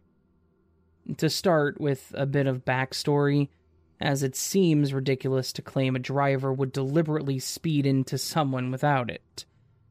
When I was still in school, far too many years ago, I was over 16 for the mods. My secondary school went 11 to 18. I lived in a small town just outside a pretty major UK airport. Most of the people in the town worked at the airport, and there were two main routes out. One went past my school on the outskirts of the town, and one went all the way around the back and included a diversion onto the local motorway. Hence, most people took the route past my school, as it was more direct and, without it being school time rush hour, faster. Sadly, my school had a problem with hit and runs, as many drivers, despite the crossings and traffic calming measures, were unable to accept that they would be slowed down by teenagers crossing the road to school. There was a particular issue with drivers making like they would slow down, then speeding up when you stepped out to cross, then slamming on the brakes to stop inches away from people. Or, on a few occasions, not slowing down at all. Then the actual incident. I was crossing the road into school one day. Normally, I took the bus, which dropped you off on school grounds, but I was dropped off by my mom that morning, as she had to go into my sister's primary school, so she could just drop me on the way and save an extra half hour of sleep. She didn't drop me at my school, though. She left me at the primary school, and I walked over. I was crossing the road, and remember seeing a silver car. I'm pretty sure it was a Peugeot, but I'm not sure on the model. Approaching the crossing, and it started making to do the above-mentioned pretend stop, speed up, stop maneuver, but without the final stop part. That is where I have no memory, just the stepping out from the curb with the approaching car. Then nothing. There is no chance it did not hit me, as it couldn't have slowed down in time, and I remember being well aware of this fact, but not being able to get out of the way. If you've ever been hit by a car or in a similar type of incident, that feeling just before it hits you is a moment you do not forget. The next thing I know, I was some ways up the road. Probably lost about 10 seconds of memory, maybe a little more, and I was walking mid-conversation with another girl from school who I know went there and saw around, but had never spoken to. And she was slightly younger than me, so we had never really crossed paths. This was an established conversation, and when I came to, I stopped and was pretty confused. But she thought I was being really weird and maintained that we had been chatting and walking for a while. The school day went as normal, but when I got home, I spoke to my mom about it as I was still kind of freaked out. And she was totally chill about it. She's the type to overreact, so This was strange in itself. She, and I put this down to her being religious, not a paranormal experience, just said that my dead great-grandma had probably saved me and to not stress over it. Still, to this day, I have no idea what happened, and I believe it was some sort of glitch. There is no other way. Nothing pushed me out of the way of the vehicle, and the way I just jumped into a somewhat abnormal situation, like the universe just had to cobble something together to make it plausible, that I would never normally have been there. This makes me think that maybe I shouldn't have been, and the universe had to correct it. I don't know, but it was definitely weird, and it still freaks me out 8 years later to think about it.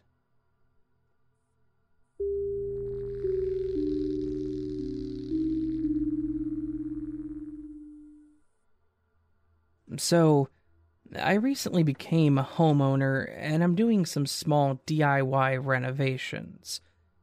Yesterday, I bought a metal 2-step ladder at a local DIY store. It wasn't cheap, but I thought I'll need it the rest of my life anyways, so it's a good investment. I also picked up an online order they had pre-packaged for me. I distinctly remember picking up the bag and the ladder. The bag was in my right hand with my car keys, the 2-step ladder with my left. It was awkward because it was entirely wrapped in plastic, so I dug in my fingers into the plastic bit while carrying it to get some grip, essentially making a hole in the plastic so I could grip the handle inside, if you know what I'm saying. I remember walking outside and placing the 2-step ladder gingerly against my dad's car, and some older lady looking on while I did so. I opened the trunk and put the seat backwards so I could place it flat into the car, and I put the bag in the regular back area. I worked slowly, thinking it was the safest way, as I didn't want to scratch up my dad's car's inside either. I then called my mom to let her know that it was taking a bit longer for me to get home because traffic was quite heavy, and I needed to return these blackout curtains at the discounter because they're too small for the windows I have in my new apartment.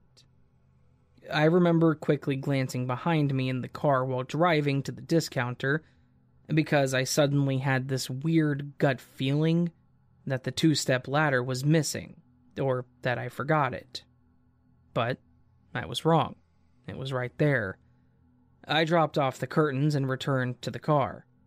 I noticed a missed call and called back.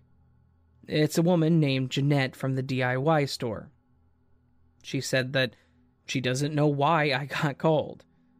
She takes a moment and asks her colleagues, and no one knows who called me nor why. I speculated with her that I must have forgotten something, but if this is the case, I'll either notice or I'll get a call back. She agreed. So, I drive home, park, yada yada, enjoy my evening. Fast forward to today, the 2-step ladder is not in the car.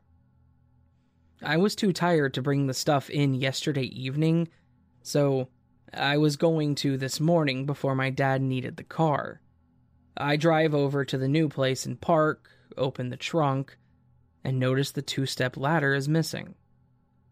I thought, well, maybe it fell behind in the crevice between the seats and the front seat, even though there's not enough space there, but it's not there. Then I called my dad, thinking maybe he took it out because it was shifting too much in its place or something. So I call him, and he says he didn't see any 2-step ladder. Then I get this weird, sinking gut feeling. I check my wallet immediately to see if I can find the receipt, and it's there, and it says that I bought it. Then I call the store asking if there is a 2-step ladder around the cash register or outside that was forgotten. And there is. It was the same Jeanette woman who picked up, by the way. She remembered me from the day before and said the two-step ladder is still there. But the thing is, I don't recall that she and I talked about it, that I'd left it behind. I told her that I was convinced that I took it and laughed it off. But now, I feel super weirded out and uncomfortable. Maybe I just remembered it all wrong, or have some intense false memory that I created in my tired mind. Is that possible? Because that would be awfully detailed, wouldn't it? Edit. My mother picked up the ladder for me because I was unable to time-wise, and it did not have any of the plastic broken. I don't know if that's significant somehow. The more I think about this being a possible glitch, the more of this sickening gut feeling I get. Like, I just don't want it to be, because how should I view reality if it is? And how does that affect my life, or all of our lives? It's too much for my mind to worry about when I have to DIY this entire apartment and other life's worries. The version of events where I'm tired and I imagined it all, it just gives me peace, so I'm gonna go with that from now on.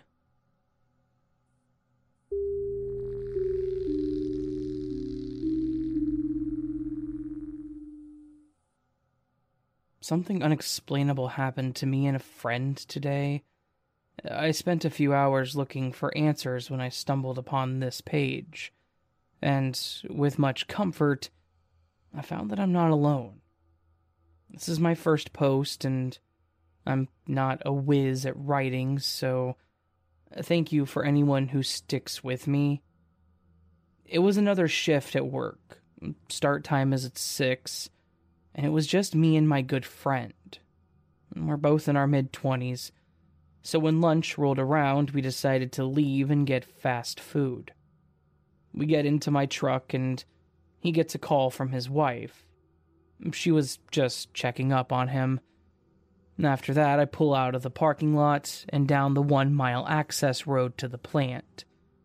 As we're driving, 38 miles per hour, I know the speed because the job put up one of those radars that alerts you if your speed is over 35.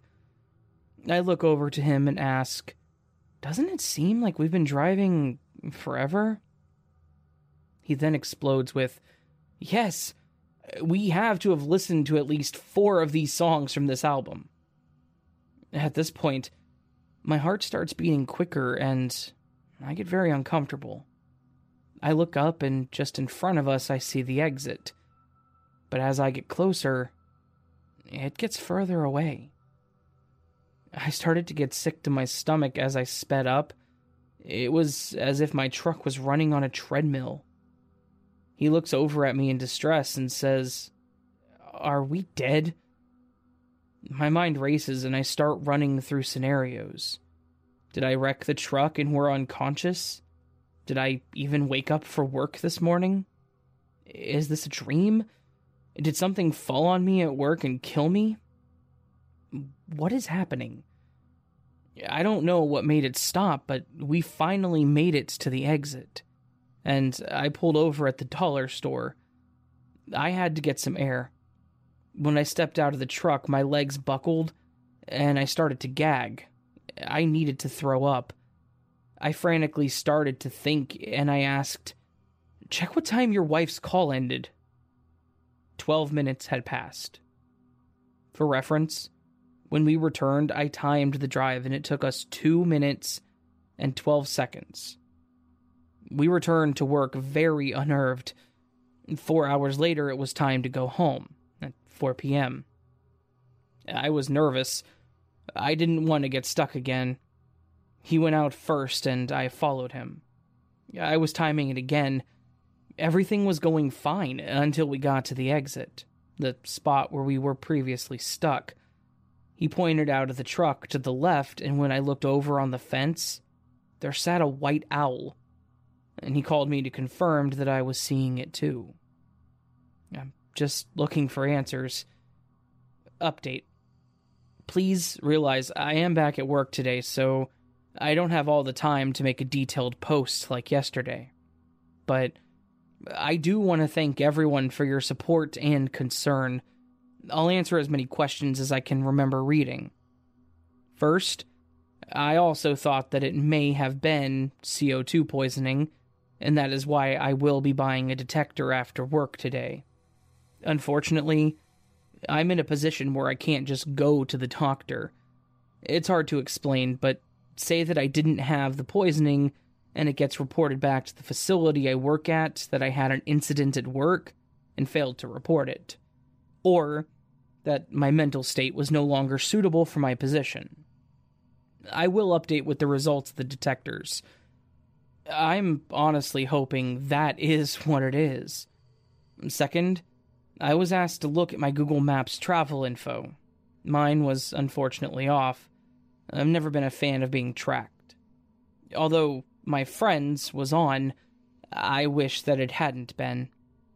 When we opened up the app and looked at the information from yesterday, it shows his routes that he made to and from work, but it does not show us leaving for food. Then, it has an error message that has a 15-minute discrepancy. Goosebumps ensued. I don't think he's comfortable talking about it anymore, but I'll try to get a screenshot and upload it. I called my father last night to discuss what had happened and to get some sort of comfort. He's a preacher, not sure if that's relevant. But when I tried to tell him the story, our phones kept dropping the calls. Today, when our work group of about 6 people was back, we decided to share our story, and when we started to, the building alarm went off. I'm not sure if I'm supposed to be sharing my story, but I'm also not scared. I'm also totally willing to accept that the owl, dropped calls, alarms, Google glitch, could just be a perfect storm of coincidences. I just cannot get over the feeling of being trapped and the unexplained missing time. Please, give me some ideas to explore.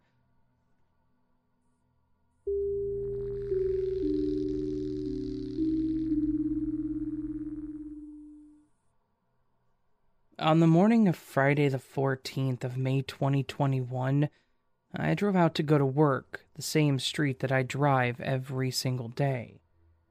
At the end of the road on the right, there is a mosque, and it was especially busy. I remember thinking it must be the end of Ramadan, since people are usually only at that mosque after work hours. To my right, there were cars trying to park.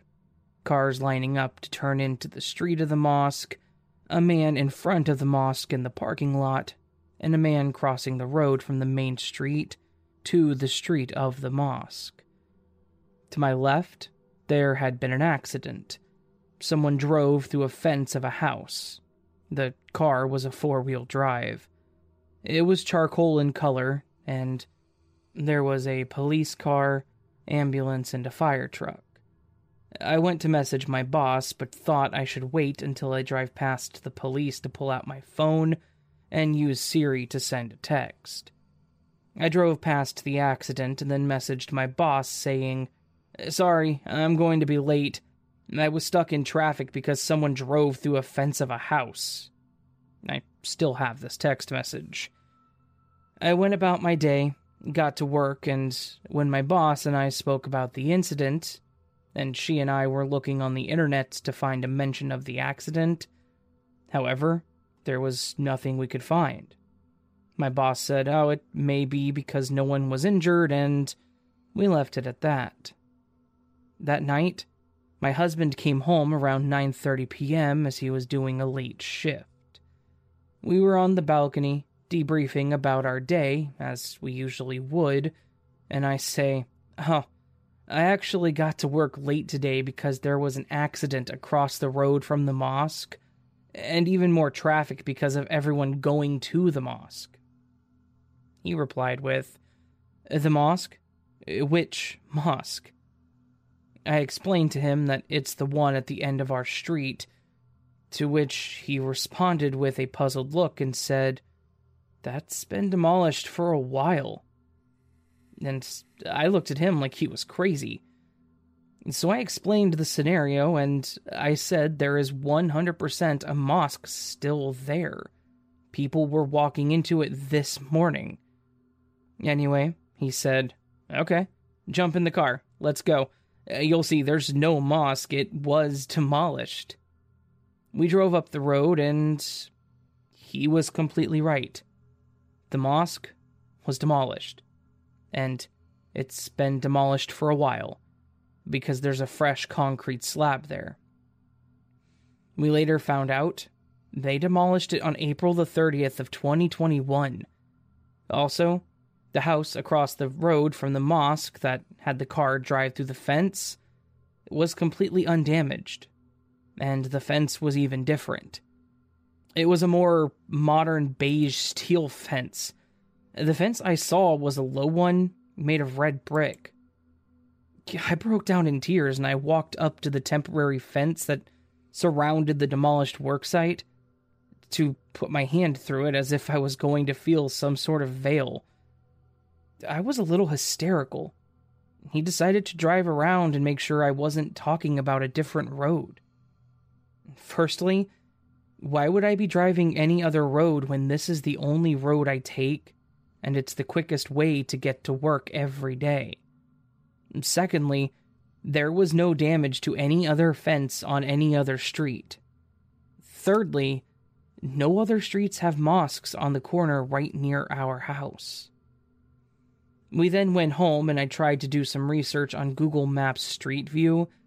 You can see the fence was sitting on top of a pre-existing red brick, which was obviously from the previous fence that must have been there. This led me to believe that the morning's happenings were all from the past.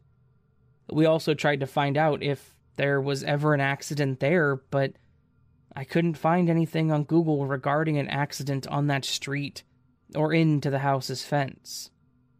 I've since posted on the suburb's Facebook page with questions and have received images of that house from the past with its low red fence, just like I saw from before 2014. I've also been made aware that the street that I'm mentioning has a history of being dangerous, as there have been many crashes as well as shootings where a man was killed outside that mosque. I can usually sense if something feels off, but that morning it was just like any other day. Well, that's basically the story, and I don't know what to think.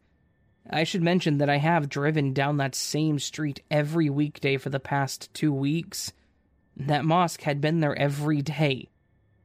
Granted, I don't usually notice it in the mornings because it's quiet and on the opposite side of the road.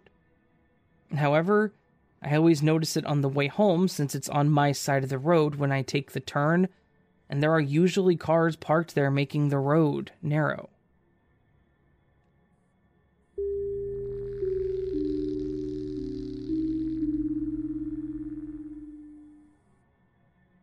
Let me start by saying that I'd previously posted this in r/Mandela Effect, but it was removed due to being off topic.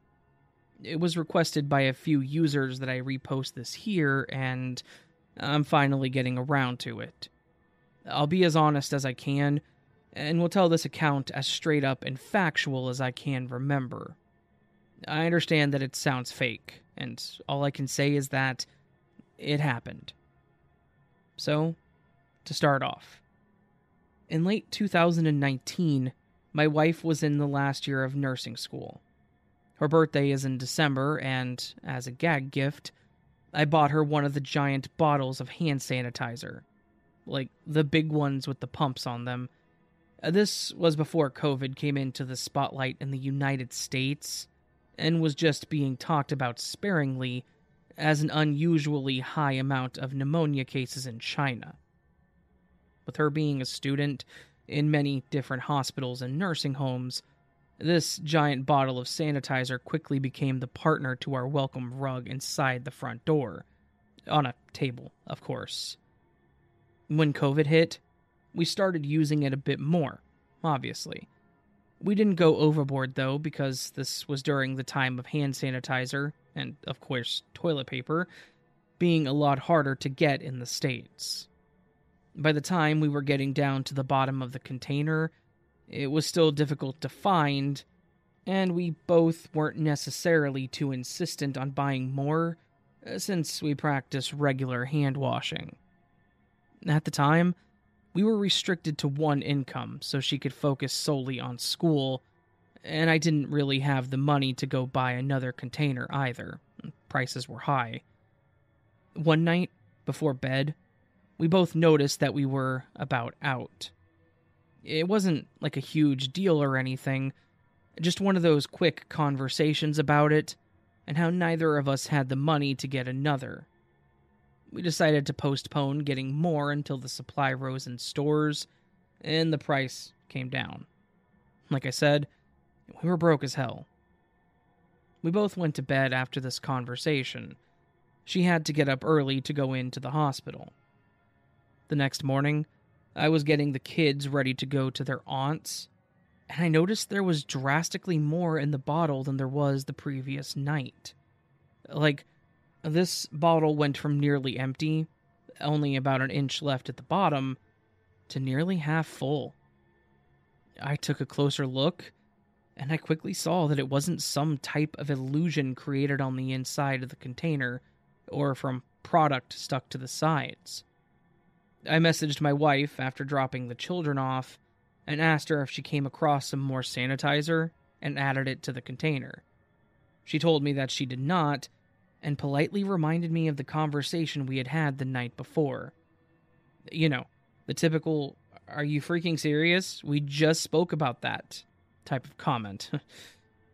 I put this off to the back of my mind, and went along with my day. When I got home after work, she asked me if I was messing with her when it came to the sanitizer. Apparently, she didn't bother to look, which who would really if they were in a hurry, at the bottle before she left in the morning, and she noticed it when she came home. It was enough for her to be concerned about it since it was definitely a major difference, and we were starting to worry about someone breaking in at this point. Our kids were 4 and 2. Their fine motor skills were a bit too underdeveloped to add anything to it if they suddenly came across a surprise bottle somewhere during the night or early morning, especially without leaving a major mess and remnants of it. Only my mother-in-law had a spare key to get into the house, and she lived a solid 25 miles away from us.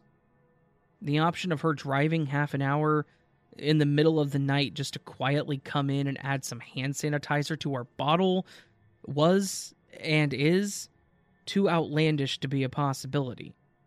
In fact, given the state of the country at the time, the idea that anyone would do this was far-fetched. We thought that if someone were to break in, that they would have stolen the bottle before they gave us more. We never came to a conclusion about how it happened. Neither of us really chased after what happened, especially because of how intense things with COVID were getting. People started dying, my wife was super involved in hospitals and college, and we went into lockdown. I've thought about it for about 2 years now, and just came to the conclusion that something out of the ordinary happened. I don't necessarily have an explanation for it. It's just one of those things in my life that I've experienced and I don't have an answer for. No one broke in. There was no extra bottle anywhere. Neither one of us went and got more at the time. It was not diluted with anything, and we don't know how it happened. The amount that was added stayed, as in it was like we got a partial refill.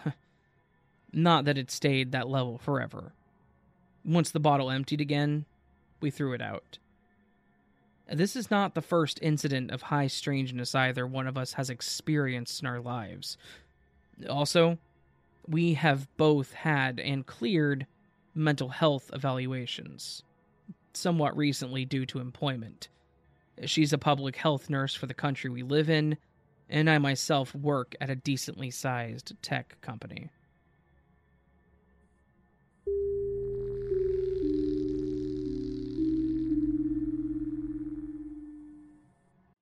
So that was this week's collection of Glitch in the Matrix stories on the As the Raven Dreams podcast.